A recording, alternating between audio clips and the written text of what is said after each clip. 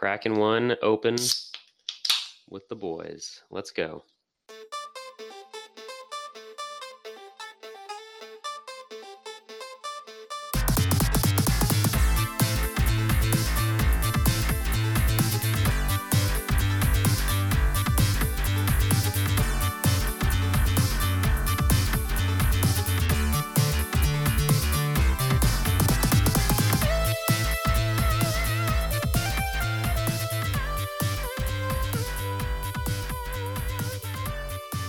Hello and welcome to another exciting episode of the Megavision Show, the companion podcast to Megavision's magazine, where we chat about all the latest Sega, video game industry, and pop culture news.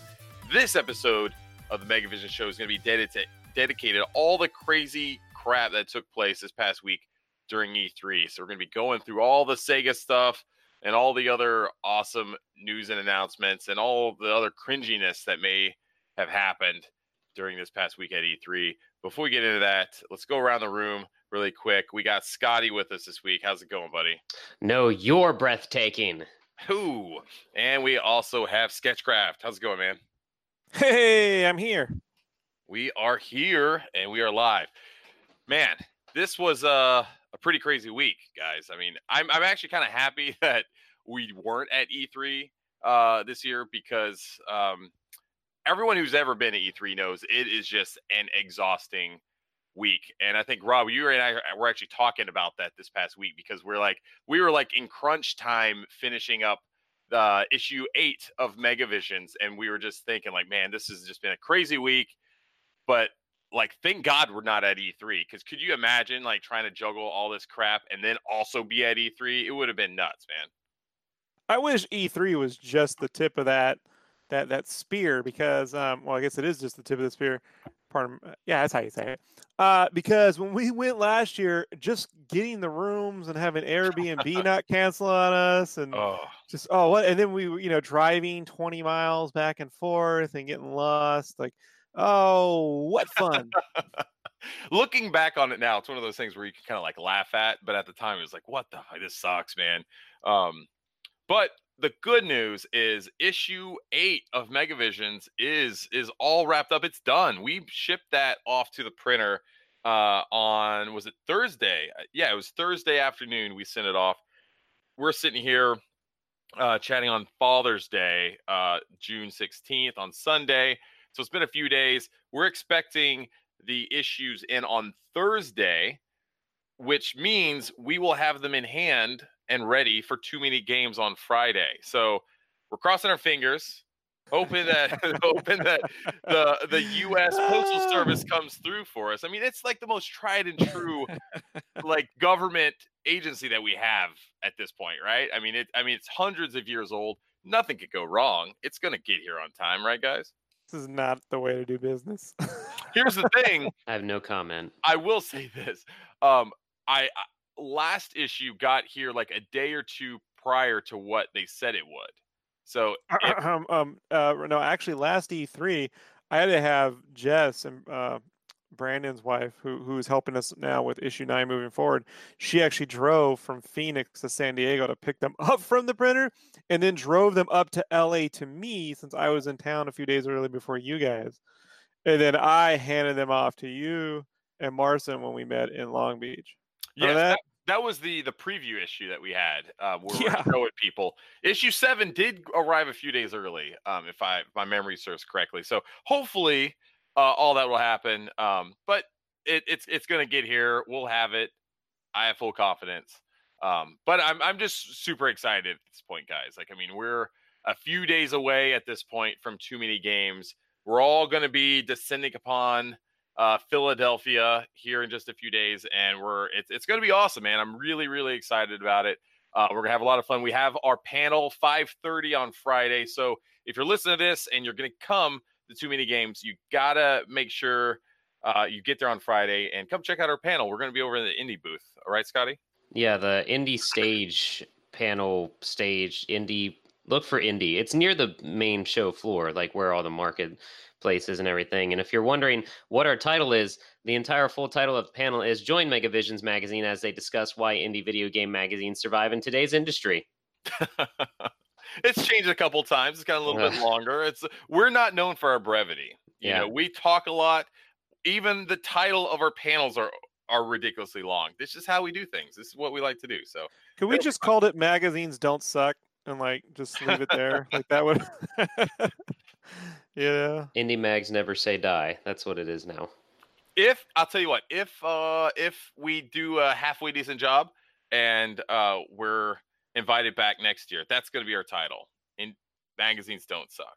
Magazines don't have to suck, maybe, because some magazines do suck. I can name a couple, but I won't do that. So anyway, maybe we'll discuss them at the panel. Come and see. Oh snap! And then it's an hour of me complaining about our own magazine, so I don't have to throw anyone else under that bus. You know, like 'cause I don't want those guys think they're the best magazine ever. Oh no, I don't want that trouble. No. But before we get started, man, there's a ton to unpack. I mean, E3 was crazy. Before we get in that, let's quickly go around the room and just see what we've been up to this past week. Scotty, what you been doing, buddy? Yeah. Fun fact, this month is the 35th anniversary of the first Ghostbusters movie. So my girlfriend and I watched that, and then it just happened to happen this way. Rocket League is doing their totally rad summer season or something or other, but you can now play as the Ecto-1, and they have a whole new mode, like in some sort of trapping mode. I forget what it's actually called, but it's pretty cool. It's fun to just scoot around in the Ecto-1, and also like long overdue. Why the hell was the Ecto-1 not in Rocket League before now? But that's neat. But also I streamed Rayman 2 The Great Escape last week, which was my first time playing that game on Dreamcast. I remember playing the demo for it forever. Have either of you guys played that one, Rayman 2 on the Dreamcast, the 3D one? Yes, I played it way back in the day. Okay.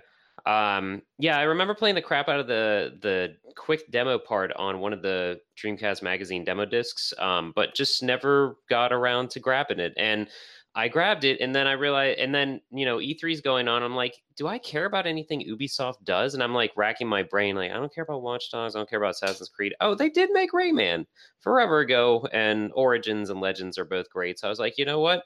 Let's use that excuse as an excuse to play Rayman, saying it is basically the game that Ubisoft neglected, and I want to play it now. So it was at Rayman Origins, was the first like 4-player local co-op that they did, which was amazing. I remember playing that with my twins and Elliot when we when they were really little, but it was a really fun game. The only thing about it was that it would always, if they played by themselves, they would immediately get into a fight because one of them would die and then they turn into the bubble, and then the other one would purposefully not pop them to bring them back in, and they're like, fun. Pop my bubble, and they just sit there and start screaming at each other. I'm like, God damn it, man, this is supposed to be a game that you guys can play together and have fun, and all you do is find ways to piss each other off. Like, you can't do something even if it's a fun game. Like, you find ways to piss each other off even doing something like that. So that's sad. That's my memories of that game. That's too bad. The second one's good too, with all the rhythmic levels, like the Black Betty level and stuff that they have. But I haven't played that one yet. It's more the same. It has a lot of levels from the first, but it's just so massive, and they would have like daily challenges and stuff. But no, yeah, Rayman 2 on the old Dreamcast. We had a newcomer in the Twitch who was basically guiding me through parts of the game because I was so confused at the beginning. I don't even know where to begin on how I screwed that up, but it's fun, and I got to a bonus level, which I need to make a clip of because it was like early days of Mario Party and mini games and just garbage, because you had to do this race where you would use the A and the B button to run, kind of like A is the left foot, B is the right foot, so you had to tap them like, just poorly. And so I like set this thing down on a box and had to hold the controller like the cable against the side of the box so that it wouldn't go anywhere, and just use both of my hands rapid fire on the stupid mini game, and it was just dumb. But I'm sure it made for an entertaining stream.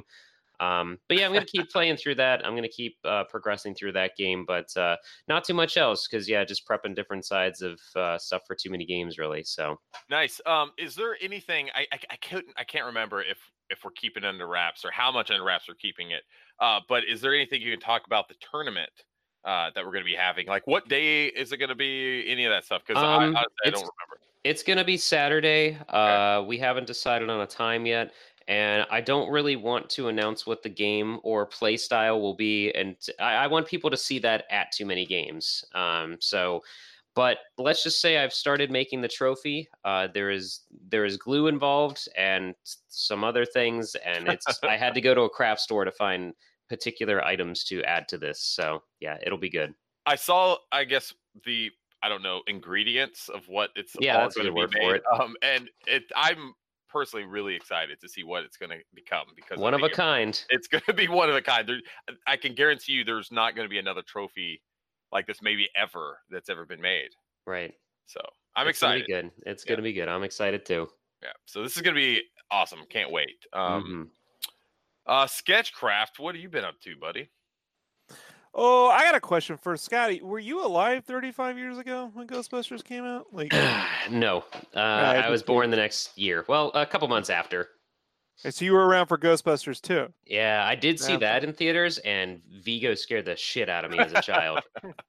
Mainly, not even like Vigo himself, but like the painting part where he like morphs out of it a little bit. That part scared Yeah. the shit out of me as a kid.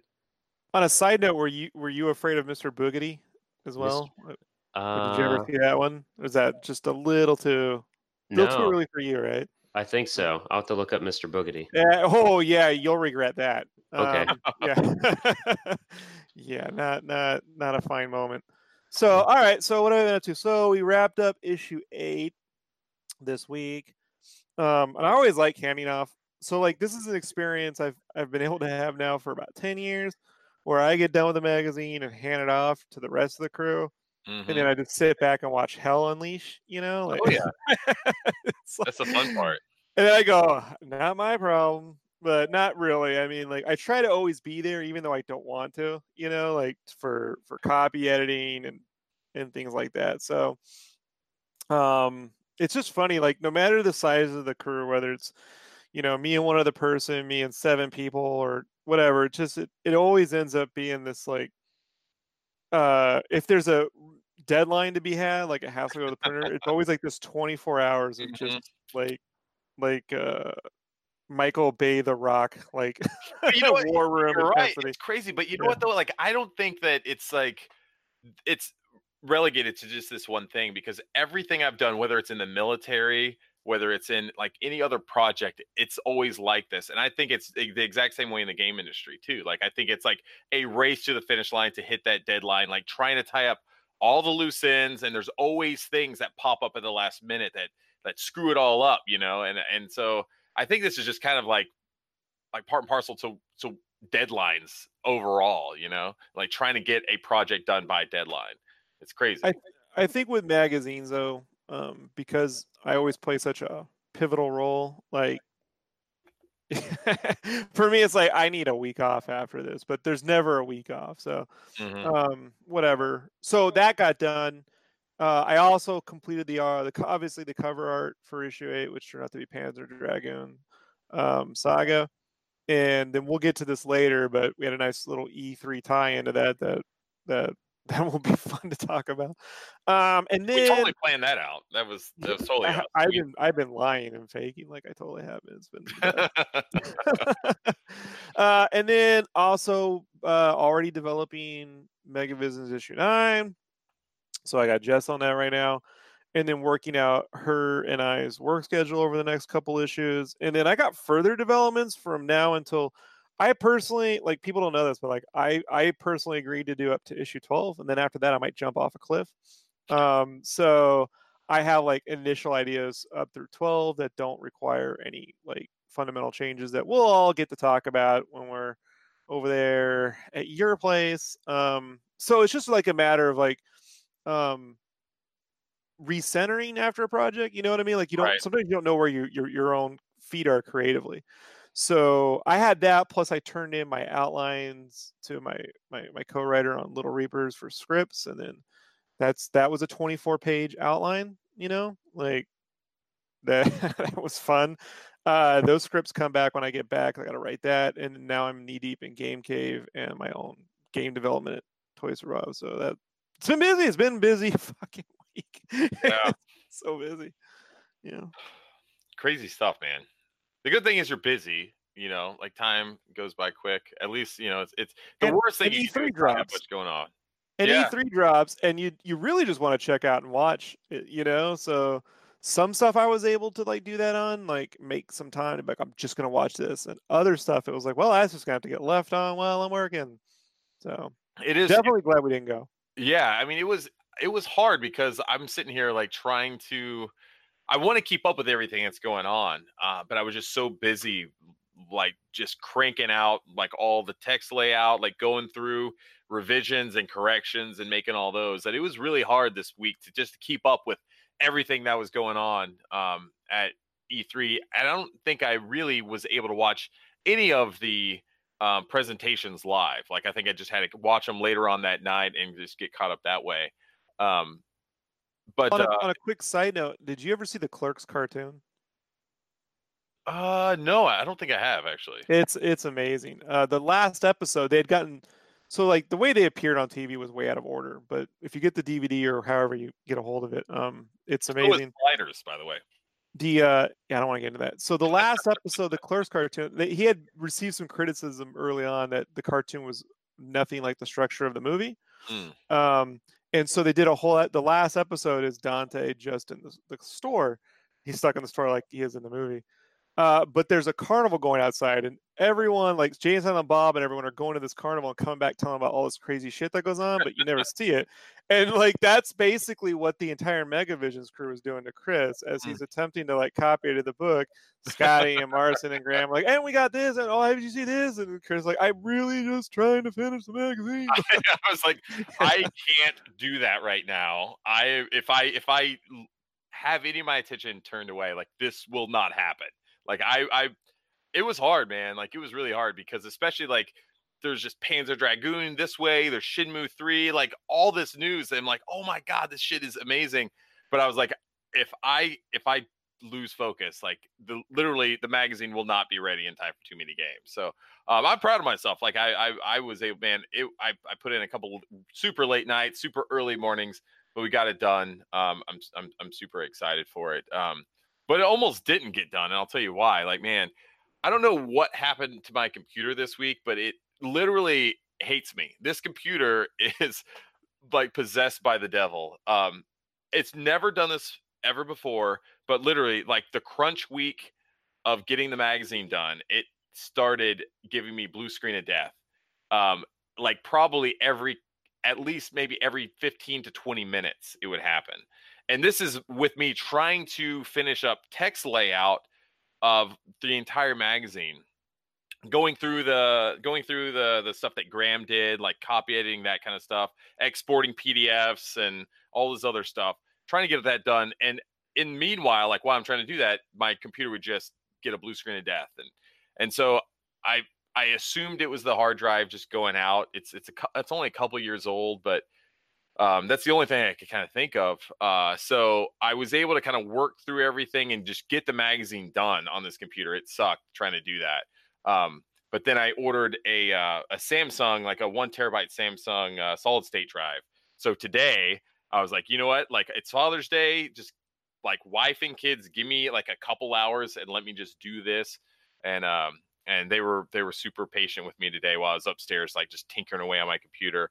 But I got the solid state drive put in, I got Windows loaded, and it's running like a top right now. And so I'm super, super excited about just getting this computer like back on the right track, getting it fixed, and just throwing away that other hard drive. Man, that was one of the most stressful, like it's already a stressful time, right? Because we know like we have to get like no later than Thursday, we needed to get the magazine done to be able to get it hopefully like in time for too many games. And all the while, like my computer just keeps resetting and there's like nothing that I can do to fix it at that point in time. And just trying to get through it. One of the most stressful weeks I've had this past week. And just like you were saying, Rob, just like now that it's finally done, you can breathe for a minute. And for me personally, like too many games is going to be like, man, it's just going to be a decompression. Like I'm just going to be there. I'm just going to want to have fun, like just talk to people, talk to old friends that we've met along the way at Too Many Games and other conventions and things like that. I'm really excited and looking forward to that, just as kind of just a way to blow off some steam and just decompress from all Can this. we convince Keith Apicary to moderate our panel instead of me? It would be a complete disaster. I would not. Yeah, that's fine.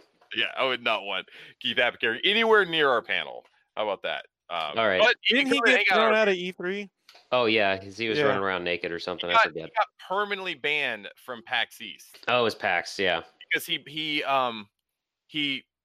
like just walked into, I can't remember what panel it was, but he was like in his underwear and he just stormed this panel with all these people, and they're like, "Look, you got to get the hell out of here. You can never Well, come back." Who took the video cameras into the bathroom at E3 then? Was that Oh, I'm not Apicary? sure. Yeah, someone was doing something. I can't remember who it was, but someone was filming some bullshit. You know, one of those, oh, follow cameras around with me at E3, and then they kept going in and out of the men's bathroom. So guys are literally on the. Oh my god. Yeah. It sounds like something he would do, though. Like he's Right. done a lot of stupid shit at E3, and that's actually how I discovered him, because I saw him going and doing interviews with people, and the best thing about it is he connected like a lavalier mic to a one of the Miniser pistols, and he would like put it in people's faces Oh, and interview them. fantastic. It was so funny, man. This was like probably 5 or 6 years ago. It looks like Dr. Disrespect streamed from inside an E3 bathroom. That might be what you're talking about, Rob, but I don't know. right. Good And stuff. that's the one. Yeah. So anyway, man, it's like I'm still a little bit of a ball of stress. And I think it's just kind of like after effects of this past week. But I think this week is going to be awesome. The cool thing is, for those that don't know, like everyone's coming in. Is it Wednesday night, right? Everyone's coming in. I'm zipping straight from work saying, fuck all y'all. And Wednesday night, everyone's is coming in to a Pal Manor. And then Thursday, we're actually going to be spending a day up in New York City because Rob has never been, and there's just lots of cool shit to go see and do in New York City. So I'm kind of. Let me tell you how excited I am. Do you know what I have? Can you hear this? Can you hear that? You know what that is? Are you fapping? Huh? No, even better. This is my 12-inch movie accurate shredder from NECA that arrived yesterday. Finally. It's Oh, movie accurate. It is amazing. It is the movie shredder from the first Teenage Mutant Ninja Turtles, 1990. nice. 1/4 scale. Yeah, it's super Holy awesome. shit! That must Yeah. how that's huge. I would Yeah. imagine. Holy Yeah, it's a shit. man doll. It's awesome. That is really cool. But yeah, I have some things planned out for that. And I'm really excited. So we'll share our New York adventure with everybody on social media. That'll be fun. I'm excited for that. So anyway, that's what we've been up to this week. Let's get rolling. It's time for Scotty's mail sack. Why don't you unveil that sack of yours, Scotty? Let's get this yeah, maybe you could come to too many games and you could see the sack too. Okay. Yeah, so we thought we'd actually ask a question this week and see what people say about the best dads in Sega. So on Twitter first, at xsonoshi said, I'm going to say his name wrong, but Ryo's dad from Shenmue, Iwo. Iwo Hazuki. And they also posted the nice little flashback picture of them eating dinner. And then at Planet Dobbs said Master Chen. He's in Shenmue 1 mainly. I haven't seen him yet in Shenmue 2. I love that they're still like in their geese, like at their dinner. Like he does not fuck around one moment of his life. Like he's ready to just kick ass. Like he doesn't take any time off. Like Iwo is like ready just to wreck shit, even at dinner time. That's what I like about him. He's always training. And then at Heyman Nicholas says, I'm struggling to think of any. Maybe Jiro Musashi, which is the Musashi in the 3DS Shinobi game, who's the father of Joe Musashi. So a couple of good dads on the Twitter. Then Discord, Saturn Memories said, hold my beer, and just went on a tirade of replies. He said, first, in Burning Rangers, Lilia's dad loved her so much that he built a Death Star for her and uploaded his consciousness into it. Beat that, other dads. PRP also came and said Ryu Hazuki's dad, and which, yeah, that's been the popular reply. let's see. Oh, Saturn Memories said, I think Kiro may have been born a dad. That's Kiro from Yakuza. And then he says, I hate to give Shenmue props for anything, but yeah, Ryu's dad is basically Segata Shanshiro. So that definitely counts for something. I guess Robotnik is a dad to many robots. He goes, this is harder than I thought it would be. Then he has a picture of just a dude, a bald gentleman in a frame, and he's in a suit and a tie with glasses on. He points to him saying, worst dad. Apparently that's the president from Dynamite Deca or Die Hard Arcade. He keeps letting his daughter get kidnapped by the same terrorists. And then Dr. Curian from House of the Dead and House of the Dead 3 loved his dying son so much that he created a zombie army. Edge from Panzer Dragoon Saga is technically Orta's dad, though he's not around to raise her. Wise Man's the father of all Nightmarens, including Knights, so there's another bad dad. He goes, I think I've given you enough dads. You're on your own, guys. So that's a lot of dads. And then we have some actual questions. Mr. Haru asks, have you ever achieved nirvana by surpassing a very challenging or otherwise enthralling moment in a Sega game, and what would it be? For me, it was the appearance and overall presentation when I first reached Press Garden Zone in Sonic Mania and realized it was going to be my favorite 2D Sonic game. It got major goosebumps. So do you guys have a nirvana moment? I do have mine if you want me to start it off. I would say it's not Sega related, but I think Guitar Hero gave me a lot of those where like I remember playing back in the day and I couldn't beat a specific song, playing it all night long and then going to bed and then waking up and coming back in the morning and then playing it again. And I somehow was able to beat it. That was a lot of fun. One other that springs to mind is probably sort of the Zerk Guts Rage on the Dreamcast. I remember trying to defeat Nosferatu Zod in the game, which he was like one of the second of the main bosses. Like I think he was the last boss, sub boss that you had to fight before the main boss of the game. But he was way harder than the main boss. Like it took me so long to try to understand his patterns and all of that. And I remember playing it on one weekend, like literally like 6 or 7 hours, and I could not figure him out. And then I came back the next day and it was just like, I don't know what it was. Like my mind clicked, like everything. Like I was able to get his timing down and I was able to finally beat him and just zip through the game after that. And I remember the end boss being way, way, way easier than him. But Nosferatu Zod was a son of a bitch in sort of the Berserk Guts Rage for sure. Nice. I don't think I know anyone that's really played much of that game, even though I do love it. I love that game. So, do you have any sketch? Yeah, The Adventures of Batman and Robin on the Genesis.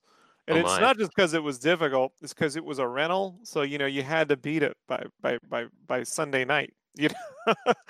So I'd rent it on a Friday because it was like $5 for 3-day rental at the Blockbuster back in the day. Get it and just, I mean, there's only 4 levels, but it's just, if you don't know the timing of that game, right? But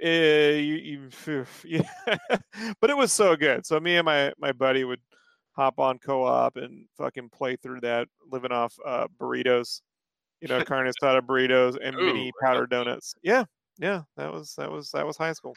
I'm looking at the last boss and it's Mr. Freeze and Batman's on a jetpack and it looks insane. Yeah, if you never played the New Adventures of Batman and Robin on the Genesis, it's like the best treasure shooter that is not a treasure shooter, So yeah. It's very good. That sounds like a good time. What about you? Do you have one, Scotty? I have one and then kind of two, but the first thing that came to mind was definitely unlocking ages in Sonic All-Star Racing Transformed, because that game got increasingly difficult. And if you wanted to get that character, like I have that Burning Rangers track memorized. Like if I close my eyes, I can see that entire track now because I tried so many times to get through that thing using a certain character that I never did. I think Petunia, whoever the Space Channel 5 was, that was not Ulala. But yeah, getting ages, because that was just like still one of the best fan kind of referenced things. Ages, for those that don't know, so in Transformed, you had, car, boat, airplane, or jet, or whatever. So for the car version of that, it was the Hornet from Daytona. For the boat version of that, it was actually a Dreamcast controller that looked like a speedboat sort of modeled to look like that. And then the flying one was the F-18, I think, or what it was from Burning or Afterburner. But overall, the driver was the best thing ever because it was a VMU. And I thought that was always so cool. And then my other one is the first, just anytime you get all the emeralds and then you're blasting through stuff as supersonic because you're invincible and everything's faster and you have special music, and it just felt really good to be like, fuck all you, I can do anything, I'm invincible, and not cheating either. I'm actually invincible in this game, so fuck off. Hey, speaking of Chaos Emeralds, collecting the Chaos Emeralds in the first Sonic, I mean, that was nerve-wracking with those rotating levels. Yeah, I'm not a fan of those ones. Yeah. And they didn't have Supersonic yet, so I think you either had 6 or 8. I remember it wasn't the usual 7 or something, but there was, other than like the quote-unquote good ending, there's no reason to get them all. So, yeah, I got them for no reason. Exactly. Fuck it. Go play Batman and Robin and feel like you did something. And then Scrubverse asks, sometimes the passion or desire of a specific retro game far outweighs the inflated price tag on it, or you happen to stumble upon a relatively rare game only to later discover that it's a fake. What are some of the times you guys knowingly or unknowingly got shafted on a trade or a transaction?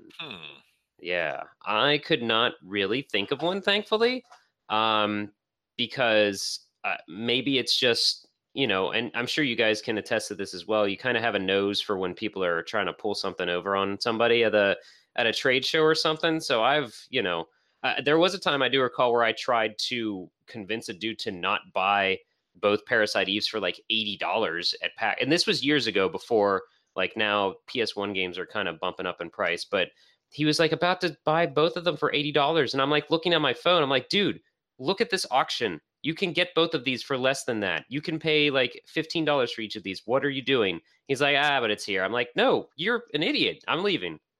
But otherwise, I don't know. I can't recall a time that I've been screwed. Can you guys? I don't think I ever unknowingly bought like a pirate, a reproduction or something like that. I don't think has ever happened to me. I did come out on top of some trades, especially when I was younger as a kid, but I didn't like knowingly or maliciously like take advantage of people. I remember there was this kid down the road that lived for me, and we called him Styles because he looked like Styles from Teen Wolf, and he was like, because he was always like way older than us. I think he was held back like 2 or 3 times, like in high school, and so he was like the 21-year-old that was a senior in high school. But anyway, like years before that, I think I traded him some like VHS movies or something for a top loader NES, and like straight up, and he with like 2 Wishbone controllers, which at the time, like they weren't like super rare or anything like that. This was probably like in the early to mid 90s or something around there. Yeah, they were at Target. I mean, I remember point blank right above Mario 3, you could get a top loader pretty easily. Yeah. They weren't selling through. Right. And so he traded me I think it was like some VHS tapes. I don't even remember what they were. But like looking back, that man, I robbed that kid blind with that. So but it wasn't one of those things where like, this dude's an idiot, I'm taking advantage of him. But that was probably one that I look back on. I'm like, man, that was a very like, way terrible trade. You know what I mean? Yeah, I don't really buy retro games. Like, I have the games, I just never get rid of shit, or I give it away to like friends who, so like on my N64, I had a bunch of rare N64 cards, like Indiana Jones and Infernal Machine. And I remember giving those to this 12-year-old kid around 2004. He was a landlord's son. She had him going around to apartments fixing stuff like Miyagi would, And he came in, he knew all the games. He's like, you have Infernal Machine? I'm like, this game? So, but I do remember once when I was at Play, Dave Halverson sent me a box of games, right? Like, he's like, oh, here's all these games. It was like Golden Axe, the remake, the one on the 360. Yeah, and it was a bunch, but he sent me like 4 copies of the same Need for Speed game. I don't know why. I was like, whatever. So I'm gonna take him down to GameStop, trade this shit in. And for some reason, the GameStop trade-in on those Need for Speeds were worth more than they were selling it. Like they were selling for like 49, and they were like I was getting like I was almost close to it was like $42. So like That I might have been one traded. of those weird deals where you get like more percentage for trading a certain amount and it bumps up the cost somehow or something or value. I don't know. Hey man, all I know is I walked out of there with about $500 in GameStop credit. You Jesus. Oh know? man. Yeah, Oh, like, dude, man, this reminds me of an awesome story, and it was funny because I was just down in Texas this past like a week and a half ago for my daughter's high school graduation, and my brother came up and we were talking about it. So this was the time like soon after the PSP came out in the U.S., and this was before the GameStop EB Games merger. And they had these competing deals going on, and I can't remember which one was which, but essentially one of them had a buy two get one free sale going on, and then the other company had you trade in like up to 3 games and you get an additional $10 per game. And the thing is like at that point in time they didn't have any like ban lists on any of the games. It was like any PS2 Xbox game, or I don't even know if like the 360 was out yet. I can't remember. But it was any game that you got, like you could trade it in and you'd get an extra $10. So my brother wanted a PSP and I was like, dude, like I could get you a cheap PSP. Let's do this. So essentially what we did is we went to like GameStop. We bought like $100 worth of just the cheapest games that we could find. And then we took it over. And I mean, dude, we had like, it was like 40 games or something crazy. It was a ton of like cheap, like sports games, like just bargain, like bin type games that you could get. We got them super cheap. So then we took it over to the other store and they gave us literally like we traded them in. And these are games that normally you'd only get like a couple bucks for. But because this promotion was going on, we were getting like an additional $10 per game. So it was like a sports game that gave you $2, but because that program was going on, it gave us like $12 to $15 per game.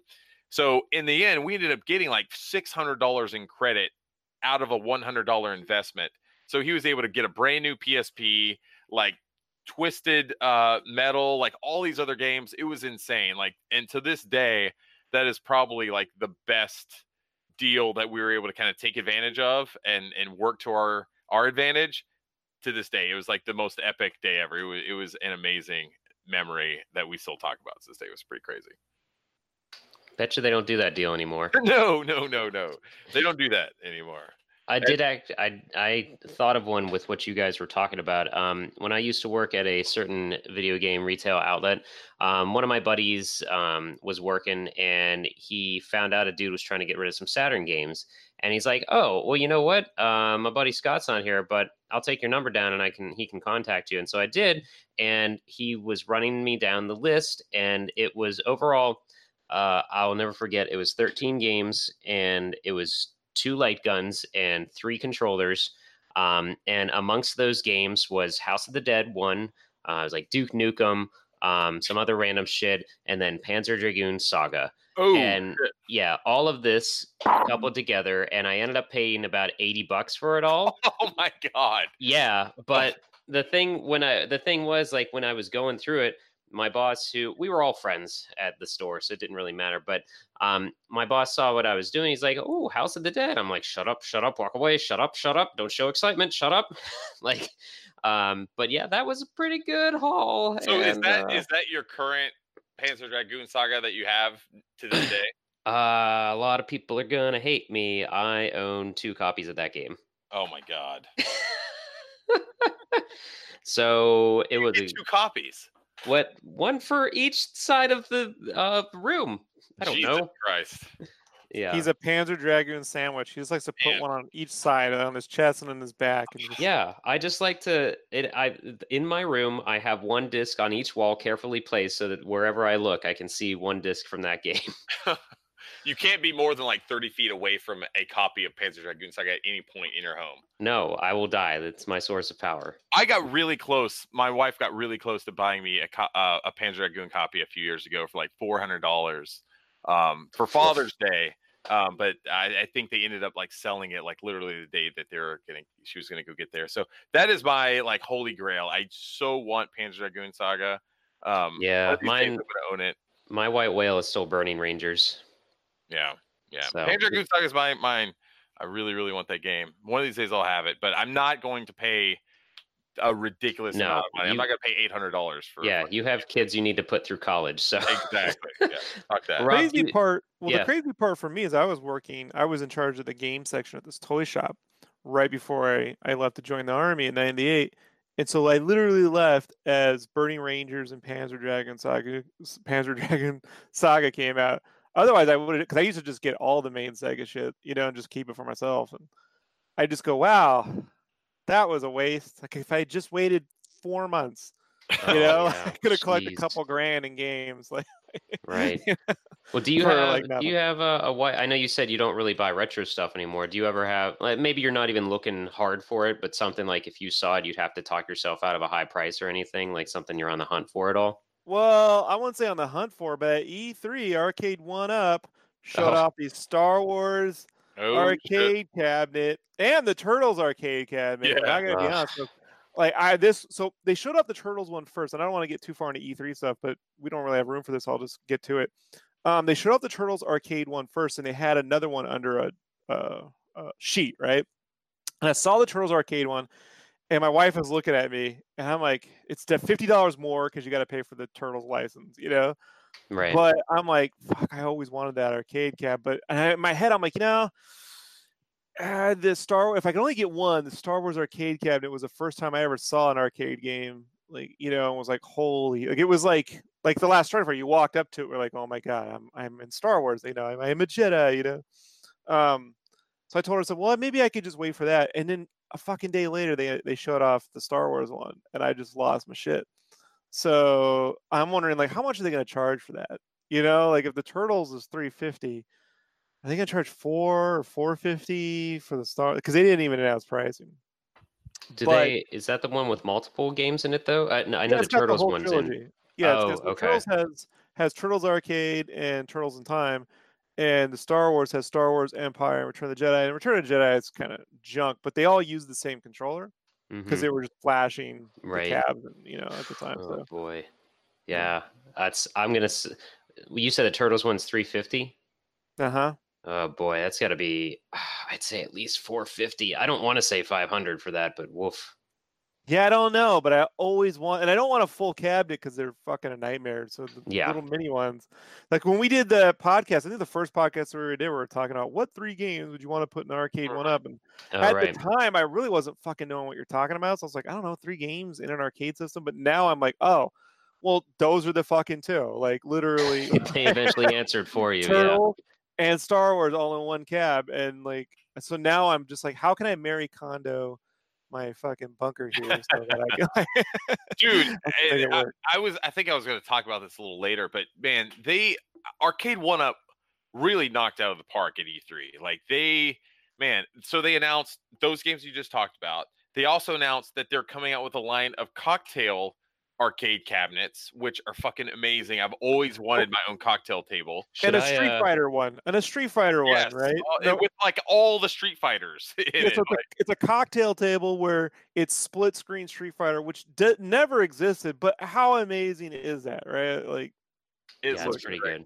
And then they also came out with a line of stools that you can get that look really, really good. So there's like Street Fighter, Galaga, Pac-Man, and it's just like, man, like they get it. You know what I mean? And they've been doing a good job. Like, so they're the first, like, I guess generation or the first run of the arcade cabinets had some quality issues and stuff, but they did a really good job of of replacing some of the parts that were going like faulty. And they took care of their customers, and they just kept working on it, kept tweaking it with each new line of systems that came out. Like the product overall was continually getting better. And now with the Turtles cabinet, this is the first 4-player arcade 1-Up cabinet that they've done, which kind of opens up now, like, all this other stuff. Okay, hold on. So this is the question, right? So I love like I don't collect a ton of shit, but the '90s Turtles, the first movie, the original comic series, not so much the cartoon, but that's my jam, right? So I Yeah. got the '90s NECA Turtles, I got the movie Shredder, I got the original NECA Turtles set I got when it came out. So I just got very specific things. But the question I have is, the Turtles arcade cab is amazing. But what if they come out with an actual X-Men Oh, six-player mini cab? You know what I mean? Like so who were the guys that did the tabletop arcade ones we saw at E3 last year? Like, are they still doing shit?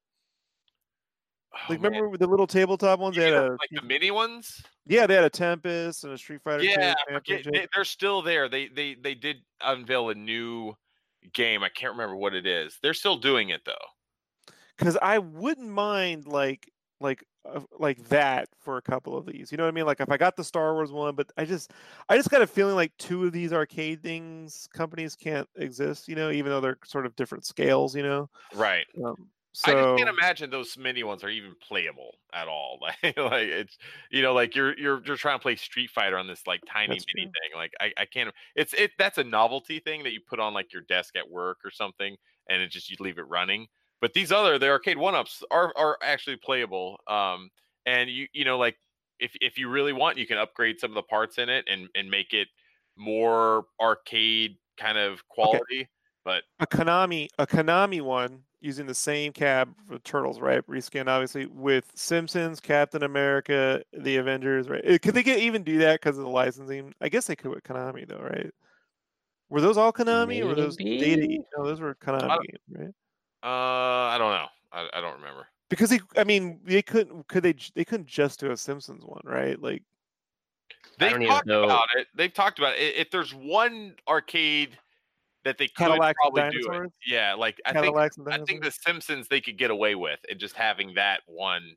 Like, what if it was Oh, Simpsons, maybe. Bucky O'Hare, Cadillacs and Dinosaurs, and Captain America and the Avengers? Like, There was some weird thing. You can't get the Simpsons game on XBLA or PSN anymore, though. That was taken off pretty quick. You So I know don't- what would be really savvy of the arcade one-up guys if they could team up with Limited Run and make a Scott Pilgrim cabinet. Jesus and put that Christ. PS3 game. on Yep. it. You know, give us the thing since you can't get it anywhere else. You got Scotty at full chub now. Yeah, and it would just be really nice to play that game online because it's hard as hell by yourself. But I think Replicade might have been who you guys were thinking of. Yes, Okay. I think that they did the mini arcades. I think you're right. So Speaking of Chubbs, should I just zip up my sack here? yeah, let's get that sack put away because it's. Oops. There we go. Zipper was jammed. We're good. All right. So, now, we've already been kind of bleeding over into some of the E3 stuff, but let's really get into the E3 news. And man, this was probably like one of the most important E3s that Sega's done in a long time. Like as far as like announcing big stuff, like it's been a while since I can think back to more of an impact that Sega made at E3. Like when was the last time that Sega has even really been featured in any of the big three's briefings, like Xbox, Sony, or Microsoft? Like a lot of times, like you might get lucky to see a Sega game kind of featured in one of the Nintendo sizzle reels or something like that. But yeah, I'd say probably 2015 when Shenmue 3 was dropped. Yeah, and that was that was a big one. But that was literally just to announce a Kickstarter, you know. Right? Yeah, it wasn't even the actual. Yeah, so that's weird. That's weird to say. Yeah, and this was I think Sega did a really good job at this year's E3. And I'm really impressed with what they did. And it was weird because now like Sega has to kind of rely on their partners to kind of showcase their games because they don't have a presentation of their own, in which I think they should really consider doing something like that. Whereas, because you see, Devolver Digital has been killing it year in and year out on their own presentation. They just stream it online and people love it. They put it on YouTube. It gets 1 billion views and it's awesome every year. And this year, I don't know if you guys watched it. It was hilarious. It's in my I E3 missed it. picks because it's batshit crazy. Like I didn't watch them before, But I just happened to be like streaming Angry Joe watching E3 stuff, and he's, he was he was in a surly mood, which I was like, I was feeling because of the deadlines. I was like, God, just let Angry Joe Right. bitch about all this shit. And then the Devolver thing came on, and I was like, this is RoboCop, like, like what? And there's giant like blood month. It was like one part Guar, one part movie spoofs, one part Office, one part Dude, Nintendo they're Direct. so good every year, man. It's so funny. I can't remember who that lady is. That's like their main host. She's an actress, but dude, she's so funny. She's so good every year. She's like the one person that like I want to see their shtick or whatever she's doing every year now. Like she's great. But even limited run games this is like the second year that they've done a presentation. So I think at this point, Sega should consider just doing their own thing. Just doing kind of like how Nintendo does their what do they call it? It's not the Tree House, but it's whatever, like Nintendo Direct, something like that. Just like Nintendo Direct. It's a pre-recorded thing, and they just put it online to show off all their games. I think they should consider doing something like that. But anyway, so the first bit of big news. So Shenmue 3. They announced, like, it was a few days before E3 that they announced that it was going to be coming out a few months later, that it was going to have a slight delay in the actual release of the game.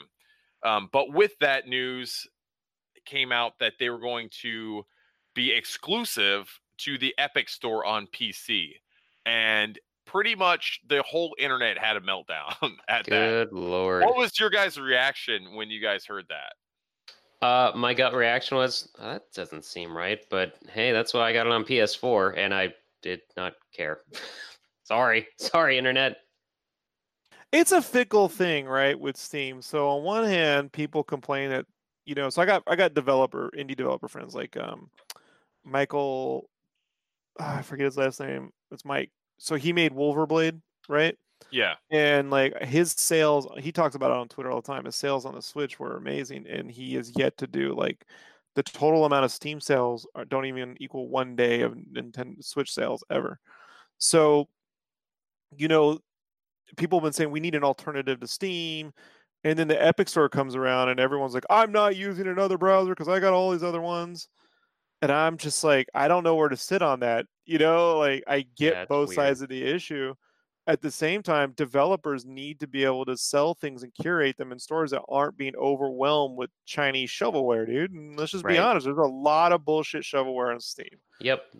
Even after they've tried multiple times to say we're gonna be more strict about what goes up. You have to pay this fee to put things on our store, yada yada. It hasn't really done that much. And it almost feels like every 10, 15 years they try to figure out how to like streamline the DC universe. We're gonna have 0 hour, and then we're gonna have infinite bullshit. It's like, how can we make an online store so it's clean and we can find things? And Nintendo just deletes the old one and starts with a new one. Like that's their plan, I guess. I guess. Jesus. So the Epic Store is, I don't know what to think about it. I've yet to have it happen where I was like 100%, I'm only going to get it on this platform and it's not available there. Right. And we'll get into it separately, but Double Fine, got announced that they were being acquired by Microsoft, and I backed their fig, for Psychonauts 2. But they immediately went out and said, hey, so any platform you picked will be honored and will be on that platform. And I don't understand why Epic would want the pain of being seen as the villain. They should just honor the original ones, and then after that, moving forward, it'll be exclusive, like you'll get it on that platform. But then like maybe it will only be available to people who got it on that platform or something. I don't know. Like it's a really weird thing. And I almost feel bad that I don't feel bad, because like I've always been a console gamer up until literally last year when I finally, for the first time ever, built a PC. And now it's like, oh, I have Steam. I can play things through Steam. But now it's like, I don't have the Epic Store launcher or anything, but it doesn't really matter to me that much. But a lot of people are like, this is where my games are on Steam. This is where my achievements, my my hours put in, my everything else. And I don't know. I just can't. I don't know. I do feel bad, and I understand how some people feel like they were lied to in terms of the Kickstarter tiers with Shenmue 3 saying you get this, and a Steam key, and this. So a lot of people feel like they should get their money back. That's hard for them to do, but I don't know. But on a separate note, everyone here knows I'm a big VR guy, so I Right. was following a lot of the Quest news. I also follow Jason Rubin's Facebook account, who's the VP over at Oculus Quest and co-founder of Naughty Dog, and just watching every time they had a Quest announcement, watching the VR developers just constantly tag them. You're not allowing, because they said something about we want to make sure there's quality. So he wanted to make certain that they wanted to quality games in the Oculus Quest store, which means basically games that could pass some form of certification, like not just weird demos. And look, VR developers like, that means you're leaving us out, and then he has to go there and go, no, Beat Saber was made by like 3 people. It's not small developers. It's just, and I get that, because look, with the standalone unit, you don't want a situation where some weird shovelware breaks your whole fucking unit. You know what I mean? So Right.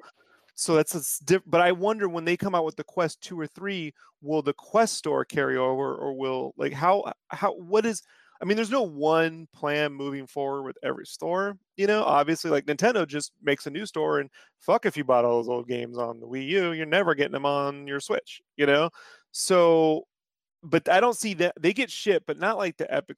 I think the Epic Store thing gets a lot of shit because they're so tied to Fortnite. And it's Right. just sort of Yeah. seen as like a bastion for teenagers, which I don't get into.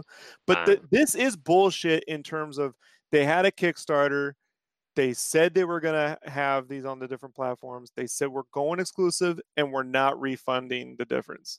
Right. That Epic should have just paid for the difference. If they weren't going to put it on the other stores, they should say you get a refund and refund the difference, This is also hopping off of them saying that you can get Shenmue 3 at GameStop.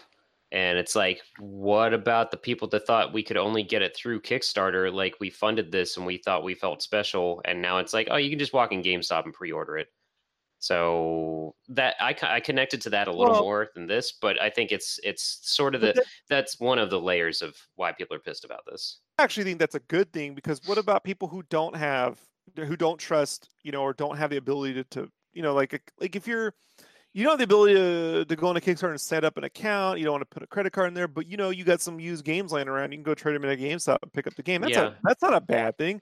No, it's not. That's what I'm saying. Like, people are still mad about that, even though it's not actually a bad thing. Well, that's ridiculous. The thing that is ridiculous is them saying that you can't get a refund if it's not on the platform you wanted it on. That is the part where I'm like, man, that's just, why do you want that trouble for yourself? Epic's can afford to pay whatever difference it was. You know what I mean? Like, it can't, even if it's 10 million. So that's that's the price they pay for having exclusive Shenmue.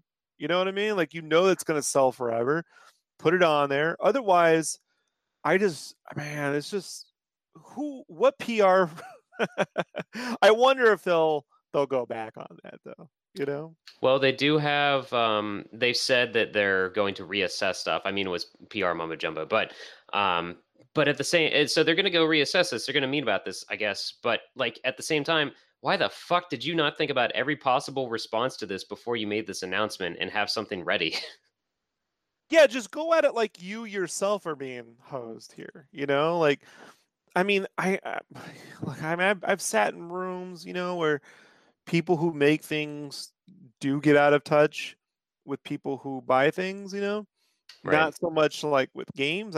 Luckily, honestly, the people I work with in games are very much into games. So, but I can definitely tell you, like, in clothing and in comics, I've been there where it's like they just go, oh, it doesn't fucking matter if you get, like, we had these hoodies once that were Star Wars hoodies, and they put capes on. They had a Darth Vader one, but they put capes on like Luke Skywalker shit, like, and because they were just like, we're gonna put a cape on everything because capes sell, and then they were putting capes on Spider-Man and capes on Hulk, and I'm like, guys, what are you doing?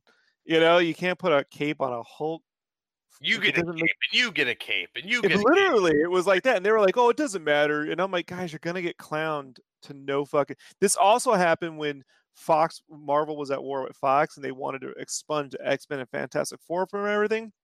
And so they had the cover to Secret Wars, and they had my buddy Joe remove all the X-Men characters and Fantastic Four characters and put in, Marvel characters. And that shit went viral. Like they were like, they're deleting the characters out of his, they're rewriting history, and I'm like, you're sitting right there going, guys, we don't want this trouble, like we really don't. Yeah. It doesn't matter. No, it really matters, It's crazy. And I will say the one thing I was kind of butthurt on is I got just the basic PS4 version of Shenmue coming to me. They did also announce the only thing limited run games didn't make me happy about is there's a limited edition that limited run games is doing. It's a physical version. Am I stealing your thunder? Did you want to mention that at all, Chris? Or No. I wasn't going to mention it, but I was kind of confused about it because yep, there was also a physical version that you could have gotten through Kickstarter. yep. But how different is that version compared to the one the limited run's doing? I don't. There's no light box in the Kickstarter tier at all. I don't remember that. I don't remember a Phoenix mirror either. Phoenix/Dragon mirror, but you get patches, like all the patches that are on Ryu's jacket, basically a big fancy red box and some stickers. And yet you also get a physical PC version. Hold on. Is that the one that was weird and it was like not an actual PC game or something? I need to look at this. I don't blame limited run at all in this. They're just trying to bring Shenmue 3 to as many people as possible. This is not something that's on them. If anything, this is a miscue on is it YSNet? I don't know how do you fucking say Ease. Ease. Is it EaseNet like the game Ease? But yeah, exactly. It's just, man, like I don't know how you can't kind of read that, like it's just a really bad judgment. It reeks of Mighty Number 9 kind of style of business, right? And, like yeah, it does. I'm gonna say it. It really reeks of that. Look, I backed that Kickstarter. I picked the PS4 because I tend to not game on I only have one game on my PC, and it's Forza because Horizon. Because I'm not buying an Xbox One for one fucking game. Like, you know what? Though? I wonder though. This could potentially be a Deep Silver choice as well. They're the publisher of the game, so Sega is not even publishing this game. We've known that for a long time. Deep Silver is publishing the game, so I wonder if this is something that Deep Silver was kind of pushing, and EaseNet just kind of went along with it. Maybe. I'm looking at the Shenmue 3 tiers, and there's nothing that's exactly like the limited run collector's edition. They're the ones that are physical and have other stuff with them is like the Gachapon stuff, the toy capsules, and other like MP3 downloads, digital art books, all that shit. So like part of me, I'm butthurt because it's like, oh man, I like that collector's edition. Wait, I already backed the Kickstarter. What the fuck am I doing? I can't do this. So, but it's completely different from all the Kickstarter tiers, though, is what I'm getting at. Yeah, it's also on a side note. It's why I constantly push back against putting new games on the covers of like our magazine. Like I only want legacy. So if we're gonna cover Shenmue 3, then the cover art's gonna be from the good Shenmue games I can guarantee are really good. Because when I was at Retro, we ran issue 1 with Mighty Number 9. I put all this effort in this Mighty Number 9 cover that I can never fucking sell ever. It was a colossal waste of my life, Yeah. Yeah. So I mean, that's always the risk. I felt Double Fine did it perfectly with their announcement of Psychonauts 2, covering all the pre-existing platforms that they agreed to. But this was the polar opposite. It was like, oh well, tough luck. Yeah, it's overall a very sad thing, and even Adam Koralik, is that how you say his name?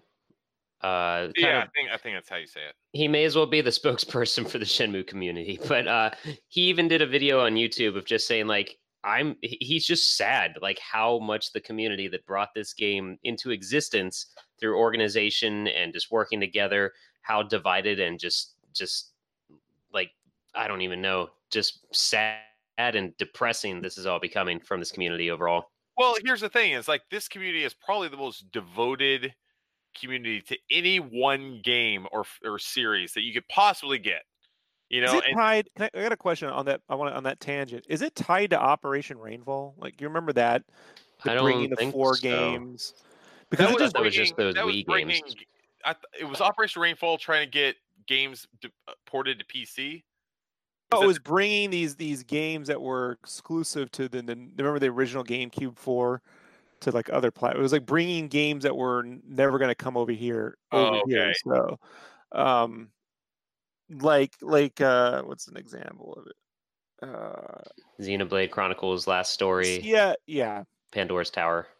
Right, especially the last story, which was looking like it was never going to come stateside, so they were pushing for that. I just think like not since Operation Rainfall have I seen a more devoted fan base to getting this, this game done. And I wish there was, Yeah, and here's what I was going to say though. It's like you can't blame the fan base for being upset at this. This is squarely on those who made that decision to do this. Like they're holding those people who made those decisions accountable because it's a bad decision. Like they're not just going to be completely devoted and is just going to follow whatever decisions that are made blindly. That's ridiculous. You can't expect that from a fan base. So it's a good thing that they're pushing back on this and saying like, hey, this is not what you said. This is not like what we signed up for when you launched a Kickstarter. We signed up for getting Steam codes. This was very, very specific in what you put on the Kickstarter, and we signed up for that. We gave you money and we helped fund this game, and now you're changing it. That's not okay. And they should hold them accountable to that. And it's good. It seems like that's happening, and they're going back and reevaluating this.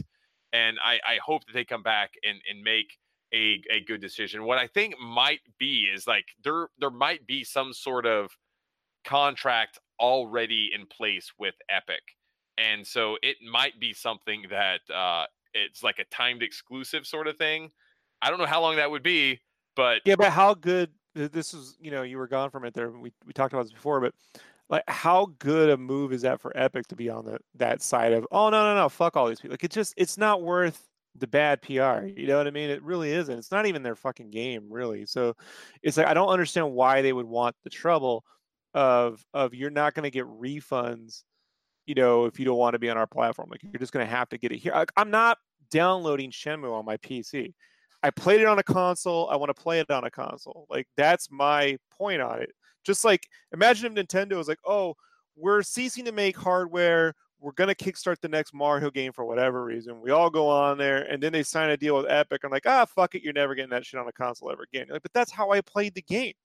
Mm-hmm. Like, I'm sorry. Like, I love PC gaming, guys, but there is a simplicity to console, stuff that I like. My thing with PC development is I will forever mod a fucking game. Like I will just not play it. Like that's what happened to me with Oblivion and Skyrim, and at the end of the day, Left 4 Dead 2. Like I just kept endlessly modding the games, not playing them. Same with Minecraft. So I need to play them on a console in order if I have any chance. Any chance. This is even like Dragon Quest 11. When they, you could easily mod it to put in the symphonic score. I was like, can't do it because I won't stop modding it. Like I won't stop modding the game. And then to say that they're not going to refund that and you just got to deal with it. It really is # deal with it. If you know what I'm talking about. Yep. Sunglasses and all. Yeah, I think it's going to be interesting to see, but I have a feeling they're going to go back and try to fix this. If they come back and be like, well, I'm sorry, we signed a deal and it's going to be exclusive to Epic for a year. I hope that they get ready to refund some people because people are going to be really pissed at that. Honestly, like I have both Steam, Epic, and Good Old Games installed on my PC. And the Epic Store gives me a free game every week, a free indie game, and I've been downloading all of them. And it doesn't. It seems like it's a decent, like ecosystem and store. I know people have this weird thing that apparently it's like semi-owned by a Chinese company, and there's all this, like concern that there's spyware in it and all this other stuff. But I don't know. I don't have any qualms if I want to play. Do they own an Android?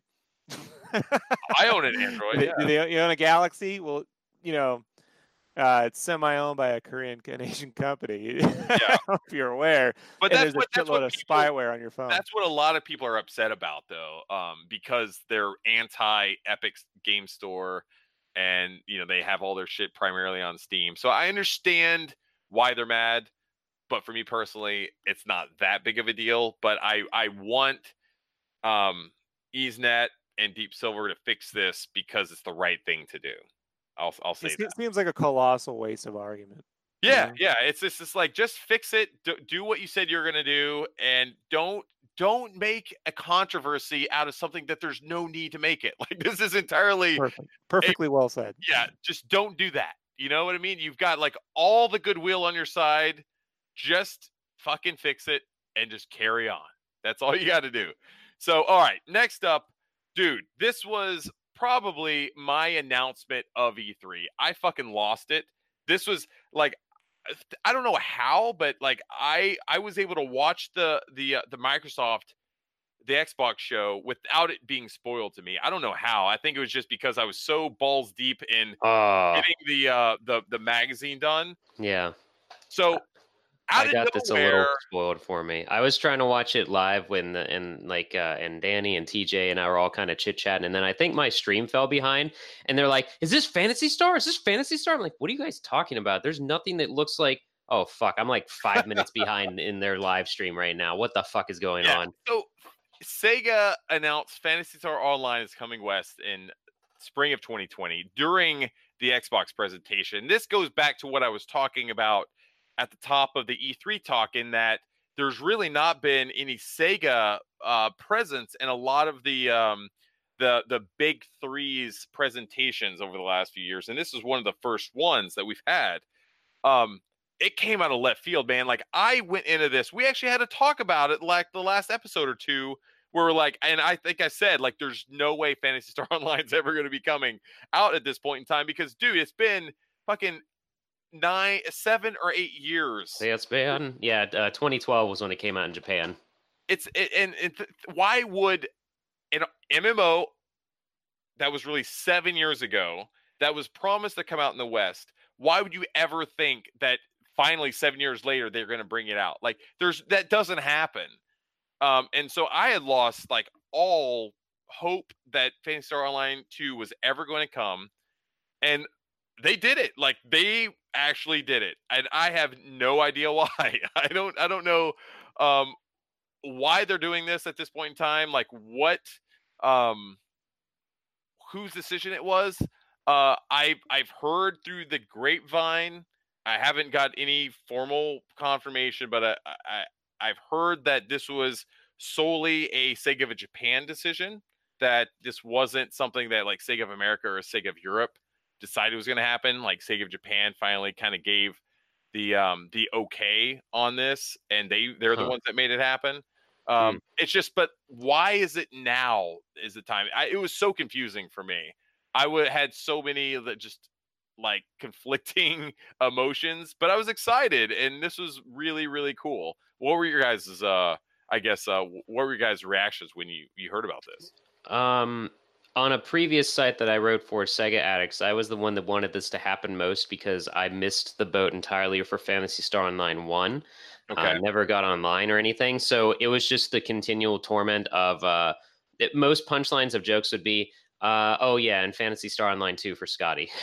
And so it just like became this ongoing joke. And I said to some former Sega Addicts crew members, like when this was announced, I was like, all right, we bashed about Shenmue 3 enough. We bashed about this enough. So what else? Was there anything else we were joking about that might just become a game at next E3? Like, come on now. And also, side note to anything, there was so much harassing being done to like Aaron Weber and everybody else, and none of them ever, like, all anybody wanted was a confirmation. Just tell us all that it's definitely not coming out in the West. But they never said that. So that makes me think that they had this idea in their back pocket for a long time, but just something clicked, or some, I don't know, trademark ran up or something weird that allowed them to do it finally this year, but they knew about it for a while. Does it still have dial-up modem support? Like, I hope. I don't know. Like, I think it's cool. I'm glad that it's not like, is it an actual purchasable game, or is this like a free-to-play model? They said it is free. It's free to play. Yep. Right. So hey, you know what I mean? Like, it's awesome, right? Like, we did talk about it. It happened, And I sat there going like, that's pretty cool. Not going to play it, but I think it's cool. I was really hoping for virtual online. That would be cool. Yeah. I'm more of a virtual on dash line. Yeah. This is a really cool thing because it could also be something we do like community streams, or not even streams, just like get a couple fans together, friends and fans together to play Phantasy Star on like a chill Saturday afternoon or something. Just it's weird. We all like love Phantasy Sega. Star is this kind of weird like thing that you just get on, and it's almost like a mindless like romp through a level. It's like a glorified chat room. That's you're right, yeah. And Phantasy Star is that. I'm looking forward to going back into it because I do have a lot of fond memories of playing the original Phantasy Star Online. Like me and Graham, dude, like back in 2002, like 17 years ago, 18 years ago, or 16 years ago or so, like we played this and we had a great time, and that's like what helped build the foundations of like Sega Nerds and eventually Megavisions and everything else. So it's going to be awesome. Like I would love to be able to just come and hang out with the Megavisions crew, and we're just just talking about the magazine and wrecking shit, and it's just kind of mindless hack and slash, but it's fun, and you're just kind of hanging out with your friends and you're just kind of doing something together. It is a lot of fun.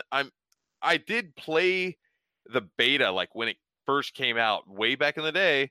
And there was it really sucked. You had to go through these like super elaborate like translation, hacks and things like that to try to figure out like how to do it. I went through all that and played it a little bit, but then after like Sega started closing off a lot of like the kind of the loopholes how to be able to get to like from Westerners to be able to get and play on Japanese servers and everything. So at that point I was like, all right, like this is just way too much work. I'm not going to do it. I'll wait until they finally release it in the West. It was a weird thing because the way Sega of America did it is they announced originally that it was going to be coming out in the West. Like this was something that was like coming out in America 100%. And then it just got delayed, and they announced like, oh, it's just delayed. It's still coming out. We're still going to be doing it, but they wouldn't really talk about it a lot. And it became a running joke. It became such a running joke on the website on Sega Nerds because we have we had a release list, like a release schedule on Sega Nerds, and we just put TBD and then LOL on like the release like dates, and it just became this running joke that Phantasy Star Online 2 is never going to come out. And it makes total sense because what I think is happening is that there's such a disconnect between Sega of Japan and Sega of America and Sega of Europe that Sega of Japan is making all the decisions, but they're not really passing on much of the information to Sega of America or Europe. So they're left on an island and Sega Japan just not communicating, so they don't really know. So they're basically just waiting for Sega Japan to tell them things what to do, and so all they can do from a marketing and PR standpoint is just be like, "Well, it's delayed. We don't really know," but they can't say that. So all they say is just like, "Oh, it's still coming. It's just delayed," and that sort of thing. And it's just been this ongoing thing for like 7 years now. And to finally see this game actually coming. It's a weird. It's almost. It's just I can't believe it in some ways. Like it's. You know what it gives me hope for? That we'll get a proper Dragon Quest X release one day. One day I'll get to play this. It'll be the only MMO I play after giving up on WoW so long ago. Like I'll be like, I'll play this one because it's Dragon Quest. But yeah. So one other tidbit to talk about right here is so like I said before, it was announced during the Xbox conference that it was going to be on Xbox One and PC, but then Phil Spencer said later on that it's actually going to be coming to all the platforms. So I assume it's going to be on PS4, it's going to be on Switch, it's going to be on everything at some point. I don't know if it's like a timed exclusive on Xbox. It may just be a timed exclusive on the Epic Store. Who knows? Maybe will it be available on Alexa? Like, I hope. If the Sega has its way, man, the Sonic Toaster is gonna fucking play PSO2. Yes, So, yes. yeah. If Yeah, it it's was available on the Sonic Toaster, how great would that be? I hope so. Yeah, it was cool. It was during an interview with Giant Bomb's Jeff Gerstmann, but the quote that I thought was fucking awesome. Phil Spencer said, "Yes, it will end up on all platforms. The point was to have Sega on our stage since it's been a while." Like that's pretty cool for him to say. Phil Spencer is an awesome dude, man. If you Yeah, watch he some of gets his it. interviews, that guy is so good, and he is exactly what Microsoft needed, what the Xbox brand needed. He just someone who's smart, who can relate to the fans, who's a gamer at heart, and the man, like if you look at what the state of Xbox is today compared to what it was like before it launched and a year after it launched, they have made so much progress, and they're positioned in such a good way going forward into the next generation. I had no faith that they were going to be able to get here. I like just to see just the shitstorm that they created on themselves. He's done a great job. So man, Yeah. kudos to him. Like great job.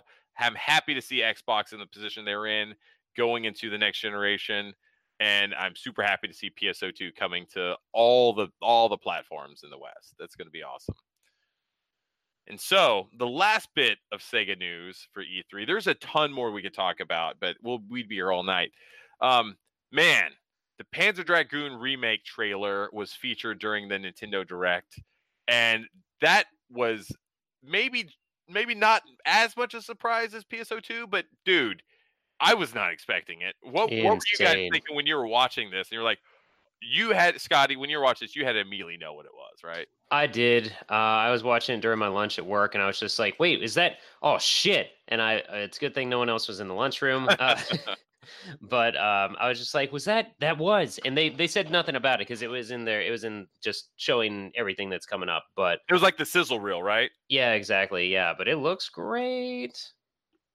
So I'm pumped. It looked really good. Is this so? It's just the Is it? first one.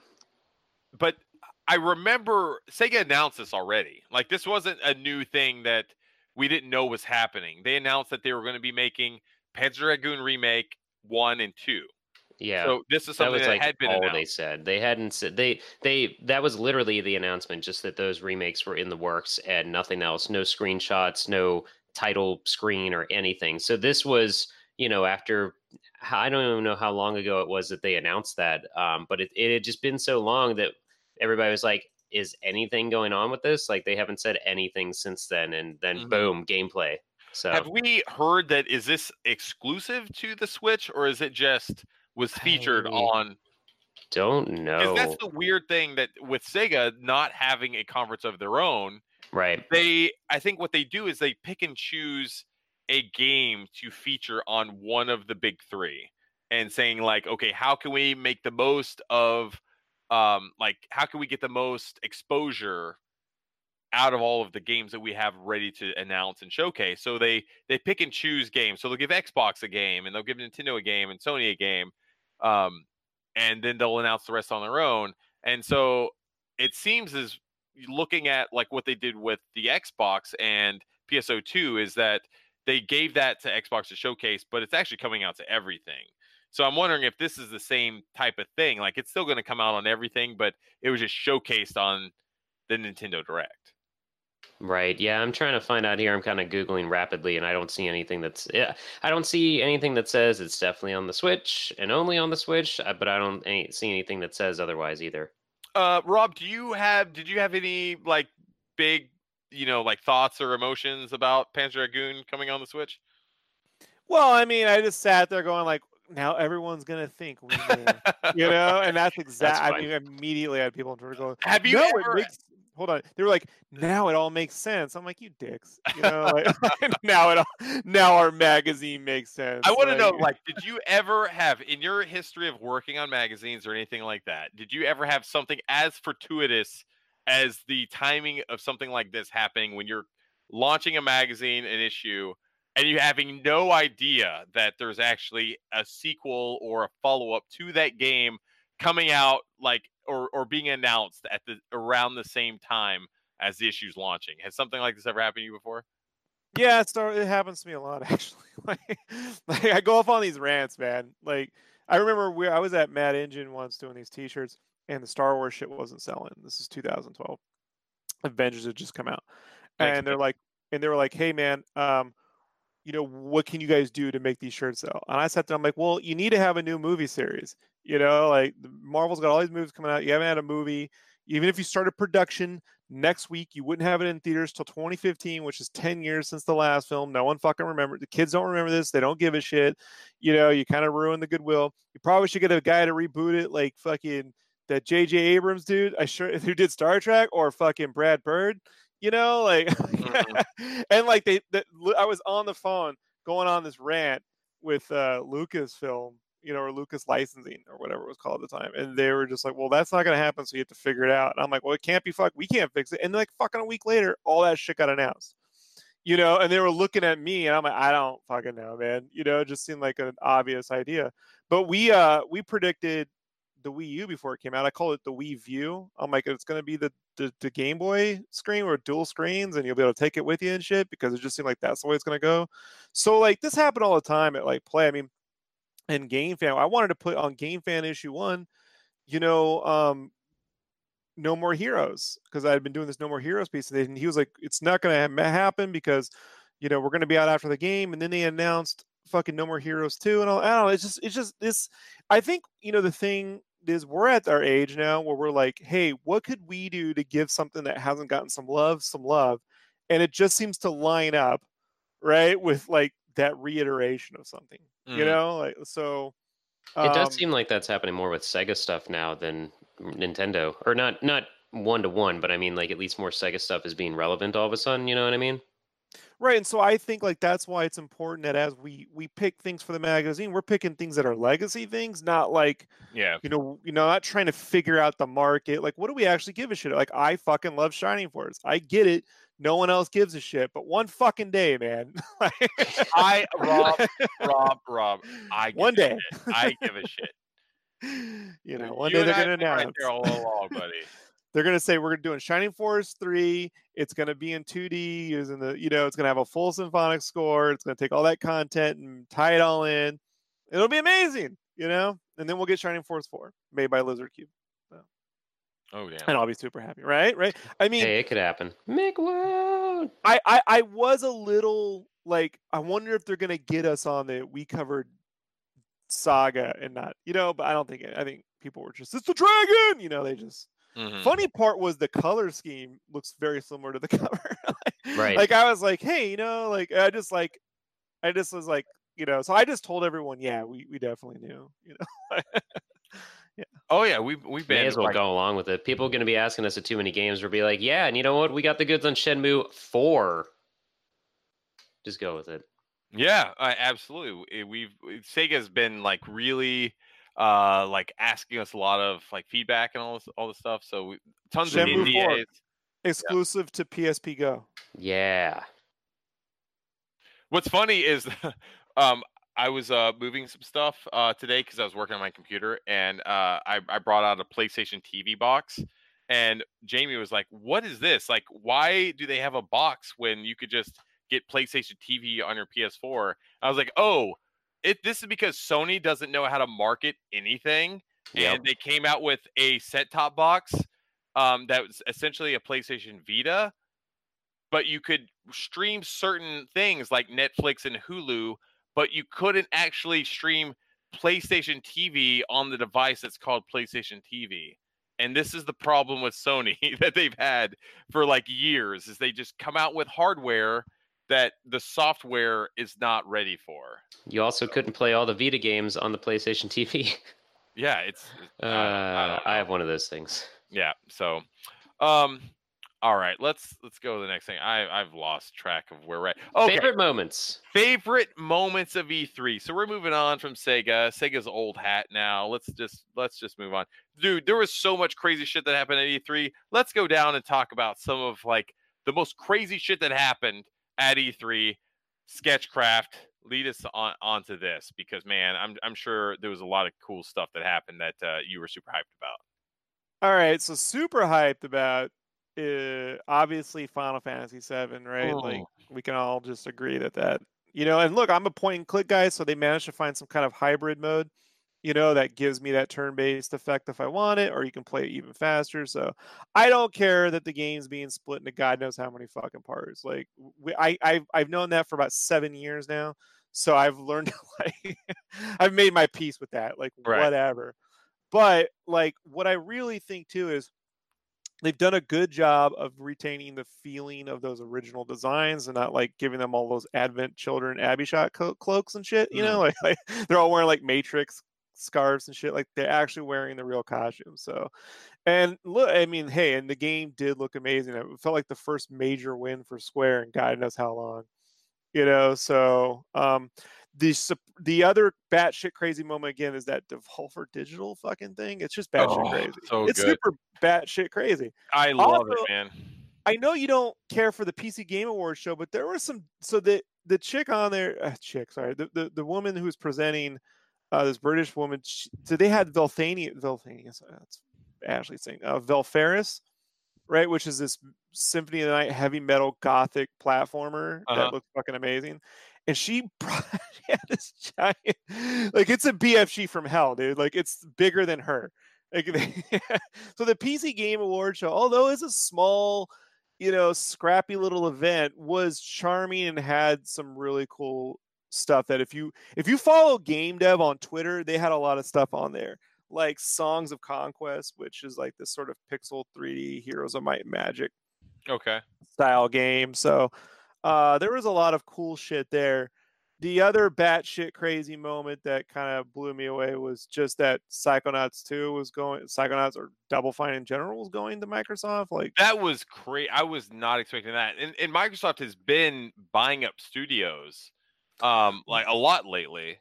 the And this, crazy part is how they started off. So I only bought an Xbox in 2001 because of Psychonauts going to Xbox. They announced a deal right. Microsoft was going to publish, and all of these mascot games were going there at the time. To me, it felt like it was going to be this HD version,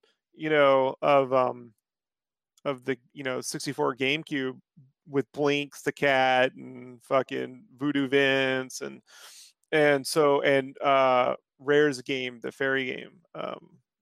What was the fucking fate? Well, it was the fairy game. Fucking I know what you're talking about. yeah. Yes, I know exactly what So you're talking so I was like, oh, that's good. And then out of nowhere, fucking what's his name? Peter Moore decided to be like, no, we're not doing mascot games and can't cut the funding for Psychonauts. And Tim and them almost went out of business and managed to get Majesco of all Majesco. Are they still around? about. Dude, no, they're not. But Majesco, dude, they publish some awesome games, Yeah. man. I love Majesco. That And literally, they like, I'm legit. I love them. and I love them forever because they saved Psychonauts. Yeah. Yep. So, when my wife and I first met, I took her down when I picked up Psychonauts, and I'm like, she watched me play, and she's like, "This is really good," and I'm like, "Yeah." She said, "What else is like this?" Nothing. So, Right. like, not this kind of storytelling. I mean, I could take you some point and click adventures. So it's just amazing that it's kind of come full circle, and now they're picking up the back end with Psychonauts 2, Mm-hmm. and anything moving forward. And again, that they also said, hey, if you backed it for a platform, you're still going to get it on that platform. So that was all pretty Oh, amazing. that's pretty. That's Yeah. pretty interesting, right? Like if you back it on a platform, you Then you actually get get it. it on that platform. That Yeah. really? Did people do that? We have the technology apparently. Like, Wow, that's it, amazing. it can be done, I guess. Wow. Okay, So, that's great. That's interesting. Okay. yeah, All and right. then I think the biggest letdown for me, Scotty, you're going to get to it's Contra Rogue, so I'm not going to go there. Oh, yeah. I'm not going to go there, but it definitely, I sat there looking at it like that. Ooh, but look, I don't want to get too into this because I develop games, but I just think there was a colossal misstep in the Avengers game, and not in that they didn't get the actors' likenesses, which I get having worked on those properties, but just reading the tea leaves and saying, hey, if we can't get the actors' likenesses and we know people tie it, or especially given the fucking movies, the two movies that just came out, right? They should have gone with a more artistic approach, and done something more comic booky. I'm going to say comic book, but like Darksiders, is a good example. I mean, Joe Mad did a version of the Ultimates. He drew it. It could have easily looked like an artist style, or they could have gone something that just fit right in with Spider-Man on the PS4 in terms of art direction. And they just didn't. And so I just feel like that was a colossal misstep. Oh, surprise game of the show was War of the Visions. I know last episode I said I don't play mobile games, but they might get me with this. And if you haven't seen the trailer, War of the Visions takes place in their Bravious, Exodus, I don't give a fuckus universe, but it's a tactics style game. So it's like a Final Fantasy tactics style game set in this new universe, and it looks pretty good. So I'm super excited for War of the Visions. Shockingly. Oh, you didn't see it, right? So I have not seen it. So yeah, it looks cool, man. If you like Final Fantasy Tactics, you want that isometric tactics style stuff. A new game coming from, and I hear that the Bravious, Exodus, whatever universe is pretty good, so people are liking that mobile game. So we'll see. I mean, I'm gonna definitely give it a shot. It was like that game that got kind of buried, under all the Final Fantasy VII news to bring it back to Final Fantasy VII. But I think, we had a brief discussion. Was it on a podcast or was it just in general? We're talking about Final Fantasies, and I think someone said that they didn't get Final Fantasy, like 9 or something. But I explained that 7 had this blend of cyberpunk and fantasy that, and anime that just, it had this right blend that they've never done anything with. Like they created a look there and they've never gone back to it. Like they made 8 and it felt like every game after 9 just looked like versions of 8. I call it J-pop, science fiction, where it's like this common, it's almost like the evolution of Robotech or Macross, so, but yeah, I'm super excited. I hope that Final Fantasy VII, the story can be completed by the end of the PS5's life cycle, like that it's not something that carries over, to PlayStation 6 in 10 years, which I fear it might.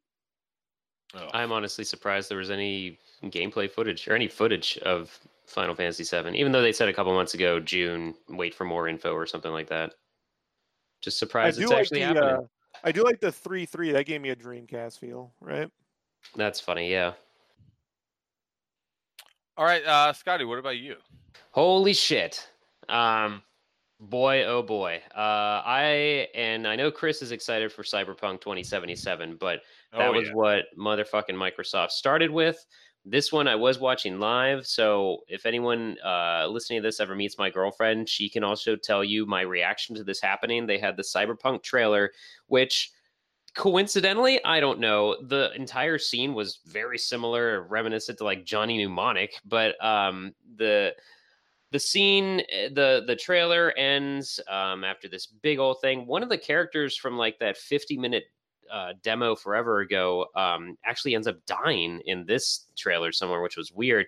But it ends with your dude getting his ass handed to him, and he's laying in like a junkyard or something. And I was having flashbacks and PTSD to fucking Detroit Become Human. I did not want it to go in this direction.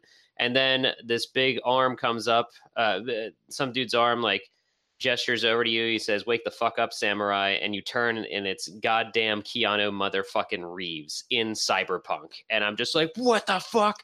What the fuck? What the fuck? And then that trailer ends, and out on stage, who walks but Keanu Reeves trying to talk to everybody about Cyberpunk, because everybody was just losing their shit. And like one dude yells, "You're breathtaking." And Keanu Reeves points to that general direction of the crowd and says, "No, you're breathtaking." And it just so happens that dude was filming that. So that you can find that video somewhere of just the dude probably shitting himself right there in E3. Because Keanu Reeves told him that he's breathtaking. But that was so cool. Everybody knows how I feel about John Wick, and I just like Keanu Reeves in general anyway. So that was very awesome. We're actually getting through John Wick 2 today. And Fantastic. After we record, we're going to go finish it up. And with the idea that like sometime this week, like Tuesday or so, we're going to go watch John Wick 3. You've seen that already, right? Yep. Okay. Mm-hmm. I have this weird idea that John Wick 3 actually, or the whole John Wick series actually takes place inside the Matrix. Like I mean, it's just doesn't all everything? well, it's just all Neo just imagining himself as John Wick because Morpheus is there. Yep. Like they're all there, and it that as I was watching John Wick 2 and he came in, I'm like, they're in the fucking Matrix. That's the only thing that Right. makes sense of like why he can do all this stuff.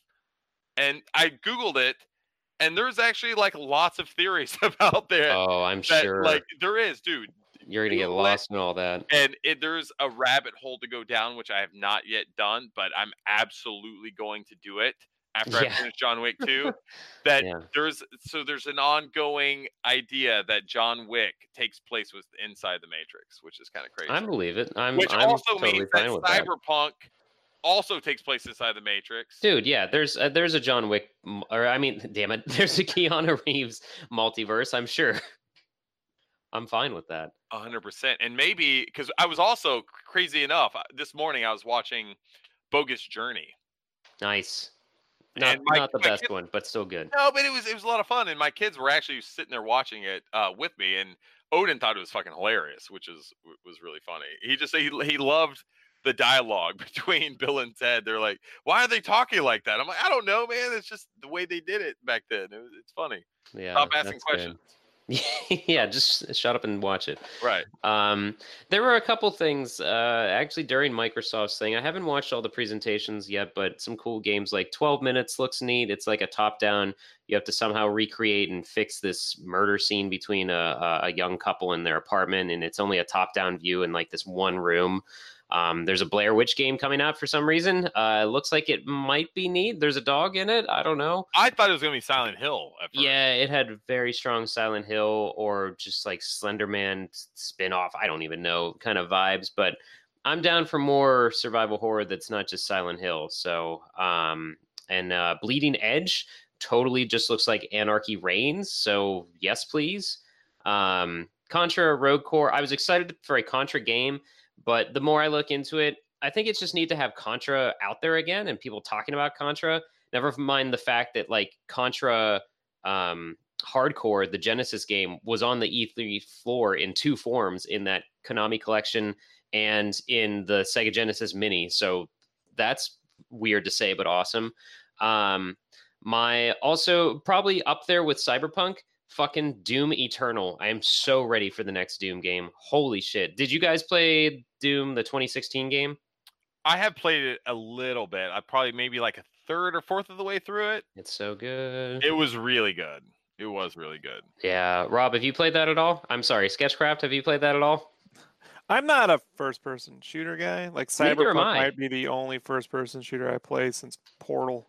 Mm-hmm. So it's not Yeah. quite my thing. That's fine.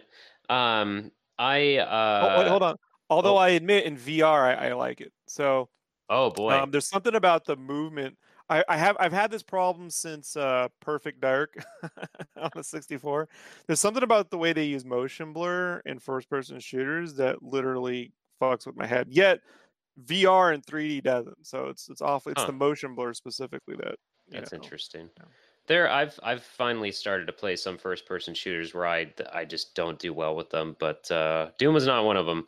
It's so good, and when I was watching it, and my girlfriend was like, "People keep telling me I should play Doom, that I might like it." I'm like, "I will happily sit through that game with you, or I will play it and you can just watch. I just want to play Doom again." Yeah, seeing Doom Eternal, I was like, why can't they just make another Diablo game? You know what I mean? Like, why do they have to try and reinvent it every time they fucking? Oh make one of right, these yeah. ones? Right, so. I don't know. Yeah, It's looked weird. amazing. Yeah, it just looks fun and great and over the top, and it's what I want. And then just kind of other little quick shoots, and I don't want to touch it. Well, overall, it's not really a holy shit moment, but just how much of a presence Sega had at E3 was kind of a thing for me. So that was really cool. And then kind of to lead into your stuff, Chris, limited run games, they've done bloated up. They got a ton of Star Wars stuff coming up. I was always a fan of Shadows of the Empire. Apparently they're releasing that on Switch through limited run. And Turok 1 and 2 for whatever the fuck reason. And all things pointing to why I need to get a Switch. Never mind the Zelda remake, and my girlfriend wants to play Animal Crossing, so probably going to be getting a Switch pretty soon. Rob, I had a question. You're our resident VR guy, right? So, was there anything VR related at E3 that kind of piqued your virtual reality senses? Virtual reality, very, very cute. Yeah, actually, there was a few things that were announced. They just weren't like a giant, what do you call Hmm. that? Like announcement, you know what I mean? So, Yeah. um, so one of the things that was announced was a game called was it the Curious Tales of Lost Pets? Hmm. So this is a game that's going on Quest. I really specifically focus on Quest stuff at this point. Right.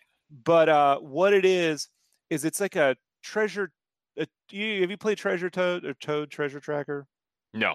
So it's like it has this diorama um, of like a scene, like you could say like a beach with like a house and little critters, and you have to like move things and get it to like interact with it to find like hidden creatures and shit. Oh, is this a So puzzle? The puzzle game? yeah, it's Okay, very cool. it looks cool. I So like the art.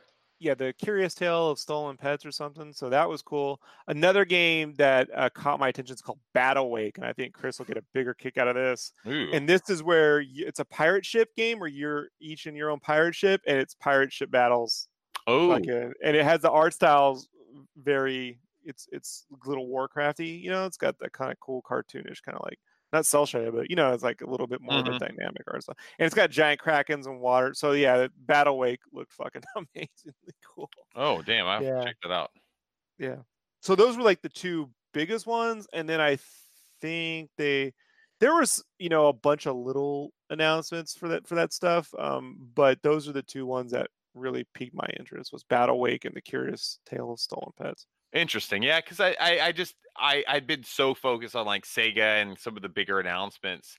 I did see that there was a lot of like VR stuff there, but I just didn't kind of get like really in the weeds and kind of figure out like what was announced. So um for me at least, like man, like Scotty you touched on a little bit, limited run did some cool stuff, man. Like I have I interviewed Josh Fairhurst from Limited Run in this next issue of Megavisions, and I'm pretty proud of the article that we did. It's basically talking about what is the future of these limited print game publishing companies, because there's so many out there now. What's the future of these? And is the bubble about to burst? Like are people kind of over the whole idea of these rare games? And it was a And big blow with Vita dying, and then that being like 50% of their releases. exactly. And so, like, what are they going to do from there? So I talked with Josh quite a lot a couple months back for this article. So I've been really watching what Limited Run's doing very closely. So going into E3 to see this is, I think, their second presentation that they had done. Man, they announced like over 50 games, and they announced some big games. But the one game that man stuck out for me more than anything was Corpse Killer for the PlayStation 4. What the fuck? Dude, I own Corpse Killer on every platform that it was released on, other than some of the weird PC releases that it was on, but I own it on pretty much everything else. And I'm a huge Corpse Killer fan. I love that series. To see them come back and announce Corpse Killer, dude, I was so hyped for that. I was like, fuck yes, let's do this. I'm gonna be right there. Dude, it's by the same guys that did Screaming Villains. Screaming Villains, that just did, what was that game, Scotty? Tell me right now. Oh, they just did Double Switch, and before that, Night Trap. Night Trap, thank you. They cleaned up the video, man. They really cleaned up the video quality really well. I don't know what sort of black magic that they do there, but they're doing a really good job, and it looks really good. Both Corpse Killer and Double Switch look really good. Double Switch, I don't know if I think it's just coming to the Switch, Well, Nintendo Switch. It's Double Switch is already out. They already did it on PS4 and or just PS4 because I got the collector's edition to kind of see how they did a Saturn box with it as well, like the plastic box or the plastic. Well, yeah, it is plastic, just that big dumb wonky thing. And before you go off of this, I want to say like I don't know what's going on with me and limited run games, but I realized Double Switch was made by the Night Trap people, so I'm like, oh, I have that on Saturn. I should start playing that, and I did. And then Limited Run Games was like, hey, we're releasing this, and I was like, what the fuck? And then, no joke, at MagFest, I bought Corpse Killer on the 32X Sega CD crazy version, and then they announced, hey, guess what? We're doing Corpse Killer. I'm like, why am I buying games? No, So what it's you just should do is crazy. keep buying games. Oh, Go buy Burning Rangers. No. So they'll announce that they're going to come out with that. God damn Obviously, it. there's some correlation there, Scotty. Yeah, So but you need to do this for the community. this is more, yeah. This is just more FMV goodness, and I am 100% on board. It's great. But also, it's hilarious because it's like you're not going to use a light gun for this. Right. Yeah, and that makes a big difference because it sucks playing that game with a controller. But did you see, Rob? What was our our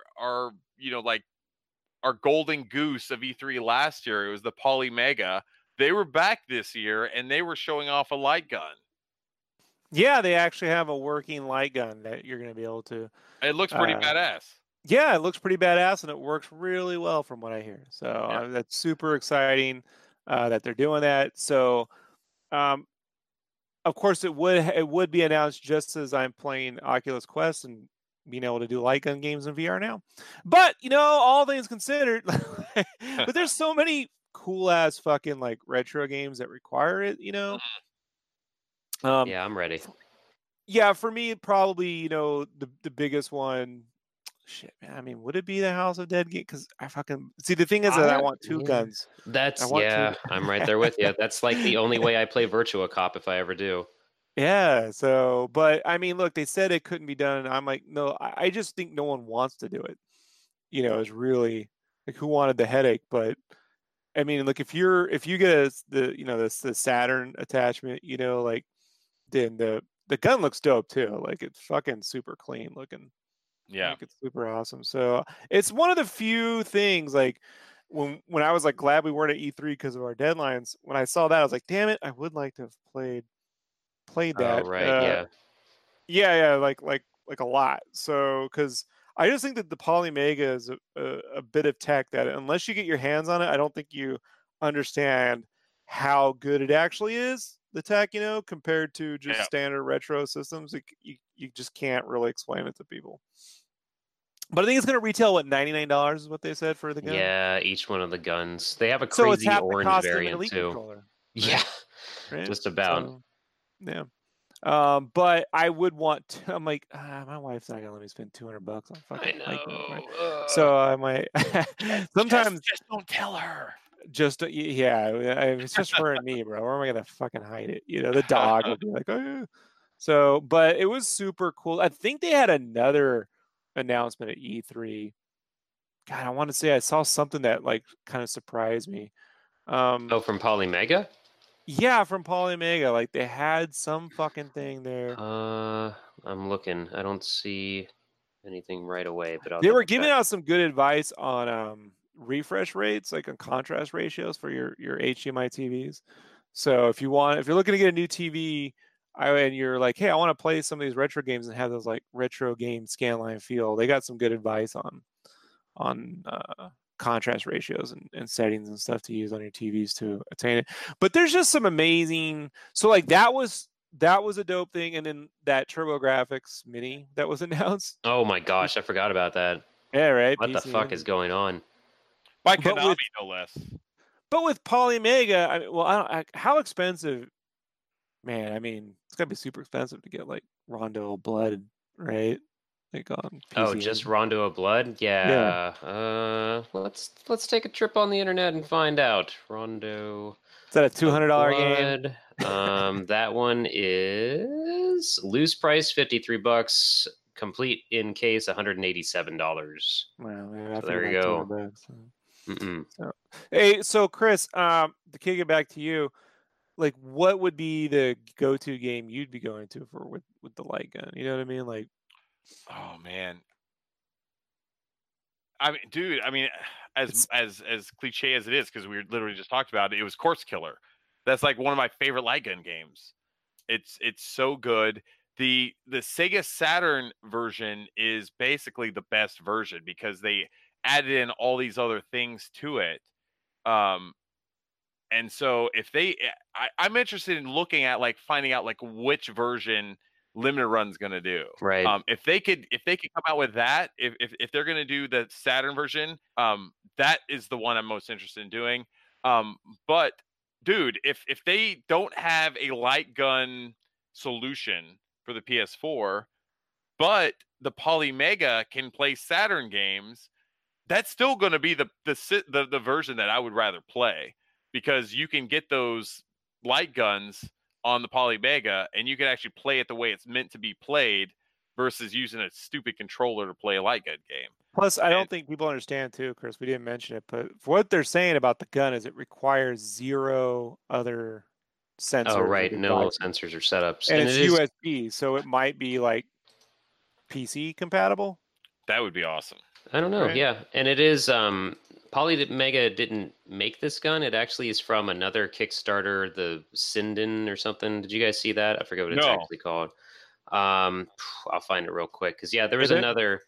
Their gun looked like a cross between Gears of War and RoboCops. Yeah, it was very much less style. I don't want to say style. I don't know. But it's not a bad-looking gun. It's just not as...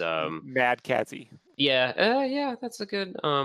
good way to put it. Yeah, Sinden, Sinden light gun was on Kickstarter. They had a goal of 2,500 pounds. They got 238,000. So they definitely surpassed that. This was back in a little bit more than original Megavision's Kickstarter. A little bit, a couple thousands more. So they're doing okay. It says estimated delivery for this thing is October 2019, but and they've got videos of that. But that's the technology that Polymega's using, so it's pretty cool. See, I wonder if they'll be able to get Wii support down the road, so I could play House of the Dead Overkill with a real fucking light gun. Mm-hmm. You know, because like that's one of the reasons why I got the Wii initially was for light gun possible games, and I bought House of the Dead Overlord. You know, like, oh, this is gonna Overkill, and I was like, oh, this is gonna be fucking awesome. And I was like, the tracking was so off. I was so pissed off. I was like, this piece of shit doesn't work. Like, I even bought these like. You can put the Wiimotes in like these little like gun casings, you know. I'm gonna have 2 guns, it's gonna be amazing. And it didn't work. Didn't work at all. That's too bad. I forgot another one. Did you guys ever play Death Crimson OX on the Dreamcast? Oh yeah. It's such a fucking train wreck of I don't even know what. I love it. But that would be great to actually play that with, because I got that recently and I don't have a tube TV to play my Dreamcast on, so the possibilities. Yeah, Polymega's that tech that people still don't really know about. So is it going to still go to Best Buy and stuff, Chris? Like, have they talked about any of that, or is it... They haven't talked about like, you know, like retail partners, but talking to them at E3 last year, that was 100% their plan. They're gonna be doing like their pre-order rounds on their website, and then once they launch, like their second wave is actually going to be at retail, and that is their longer term plan. So they're supposed to be, you know, at like Walmart, Best Buy, CVS, you know, all those gas stations around the nation. So yeah, we'll see. Drugstores. Yep, Eckerd's, and you know. I think the other thing from them was just the contrast ratio and the things like that you were talking about, Rob. I think that was the other big E3 thing besides the light gun announcement. Those guys are super legit, man. I hope so. They know what they're doing. Okay, one last thing that I want to talk about really quickly. The Sega Genesis Mini. We haven't really discussed it on the podcast yet. Somehow, Sega of America convinced Sega Japan to loan them that giant-ass 3-button controller. And people were playing on that, which is awesome. I think that's the first time that we've had those giant Genesis controllers in America. I think they've basically been at like Tokyo Game Show. For Sega Japan, but they had it here. And dude, from what I've read, there is glowing reviews for the Genesis Mini. And I've even read an article, it may have been from TechCrunch, I can't remember who it was, but they said that it's better than the Nintendo Classic. We could all tell you that, but what am I saying? But yeah, obviously people are going to think we're biased, but this is coming from like a tech site. Just the OS, like just how well the software works, the operating system, the UI, and everything. I've just heard really good things about it. I will say my favorite part of it, though, I just found it today. Apparently, Kenny Omega went on and played the Genesis Mini at one point during E3, and I was able to watch him. He was playing the Mega Man game, and that was such a cool moment for me because I'm such a huge Kenny Omega fan. I didn't even realize that he was at E3 this year. Obviously, last year, Rob, we were there when the Elite, Kenny Omega, the Young Bucks faced off against the New Day in Street Fighter, and Kenny Omega versus what's his name, Xavier Woods in the championship between them two. They went head to head, and Kenny Omega came out on top as the reigning champion. Seeing him back at E3 was really cool, especially seeing him play the Sega Genesis Mini. I have mine pre-ordered. It's going to be coming at some point. I still need to pre-order the Tower of Power that you can get from the Amazon Japan store. I'm going to be getting that. I have to do it. And that was just awesome to see that the Sega Genesis Mini has had just like really, really good reviews and just really good impressions. Man, aside from the Shenmue stuff, which really isn't in Sega's court, I think Sega came out of this E3 in a better position that they have been in years. Like as just far as like genuine excitement and interest in their offerings for the rest of the year. I can't remember a time where they've been in such a good position. I think it's also worth pointing out that a lot of people thought, like, what's the point of E3 this year? Because EA backed out, Sony backed out. You know, it's like, what's going to even happen? And just, the strength and how it's open to the public and all that other stuff. And it was pretty. Maybe that's why I was so blown away by certain things. But I think it's something to keep in mind too, that we thought it was just going to be a really weak year, but it was. I don't know. As long as E3's around, I just enjoy the hype and the emotion around it. Yeah, no, it was good. It was really solid. So, any last like bits that you guys want to go back to, like anything that we didn't cover before we wrap things up? Well, a little bit of self-promotion. Spyro will be available on Nintendo Switch starting September 3rd, and I worked on it. So if you beat the game, you'll see concept artists. Right, I'm near the top, I think, because my alphabetical name, even though I wasn't the lead artist, so it's super nice. So it's always a dream to be able to say, I want to work on a mascot game that gets released on a Nintendo platform. So I'll be going down the store and buying another freaking copy, like everyone else, just so I have one. So that was a super cool announcement because even I didn't know when that was going to happen. That's awesome. Very really cool. And you'll be happy, like Crash Team Racing comes out this month too. I didn't even realize that until like a week ago. I'm sure you're going to be getting that, right, Rob? Yeah, well, it's my favorite Crash game. So that's what I'm saying. Like, I figured you'd be super excited. I am super excited, but I'm also super, like fucking busy. So, I was like, oh, shit, that too? It comes out, I think, the same week as Lego Racing expansion on Forza Horizon, so. Oh, I forgot about that. That looks cool. Oh, God, it's been a dream of mine to have I just want an open world Lego racing car game like that. So, but I'm super excited about the Crash Team Racing. I will be getting it. I'll probably just beat it like one track a week. The way I'm going, I'm still playing Dragon Quest 11. So I'm now a fish. Oh, did I spoil it? I guess no one cares, but yeah. I'm still playing Spider-Man, if that makes you feel any better. Yes, it does. I'm still playing Shenmue 2. That's a different podcast. Oh, we can't talk about that here. I'm sorry. Right. I forgot. So. Anyway, I got nothing else for E3. It's just been crazy year, crazy stuff.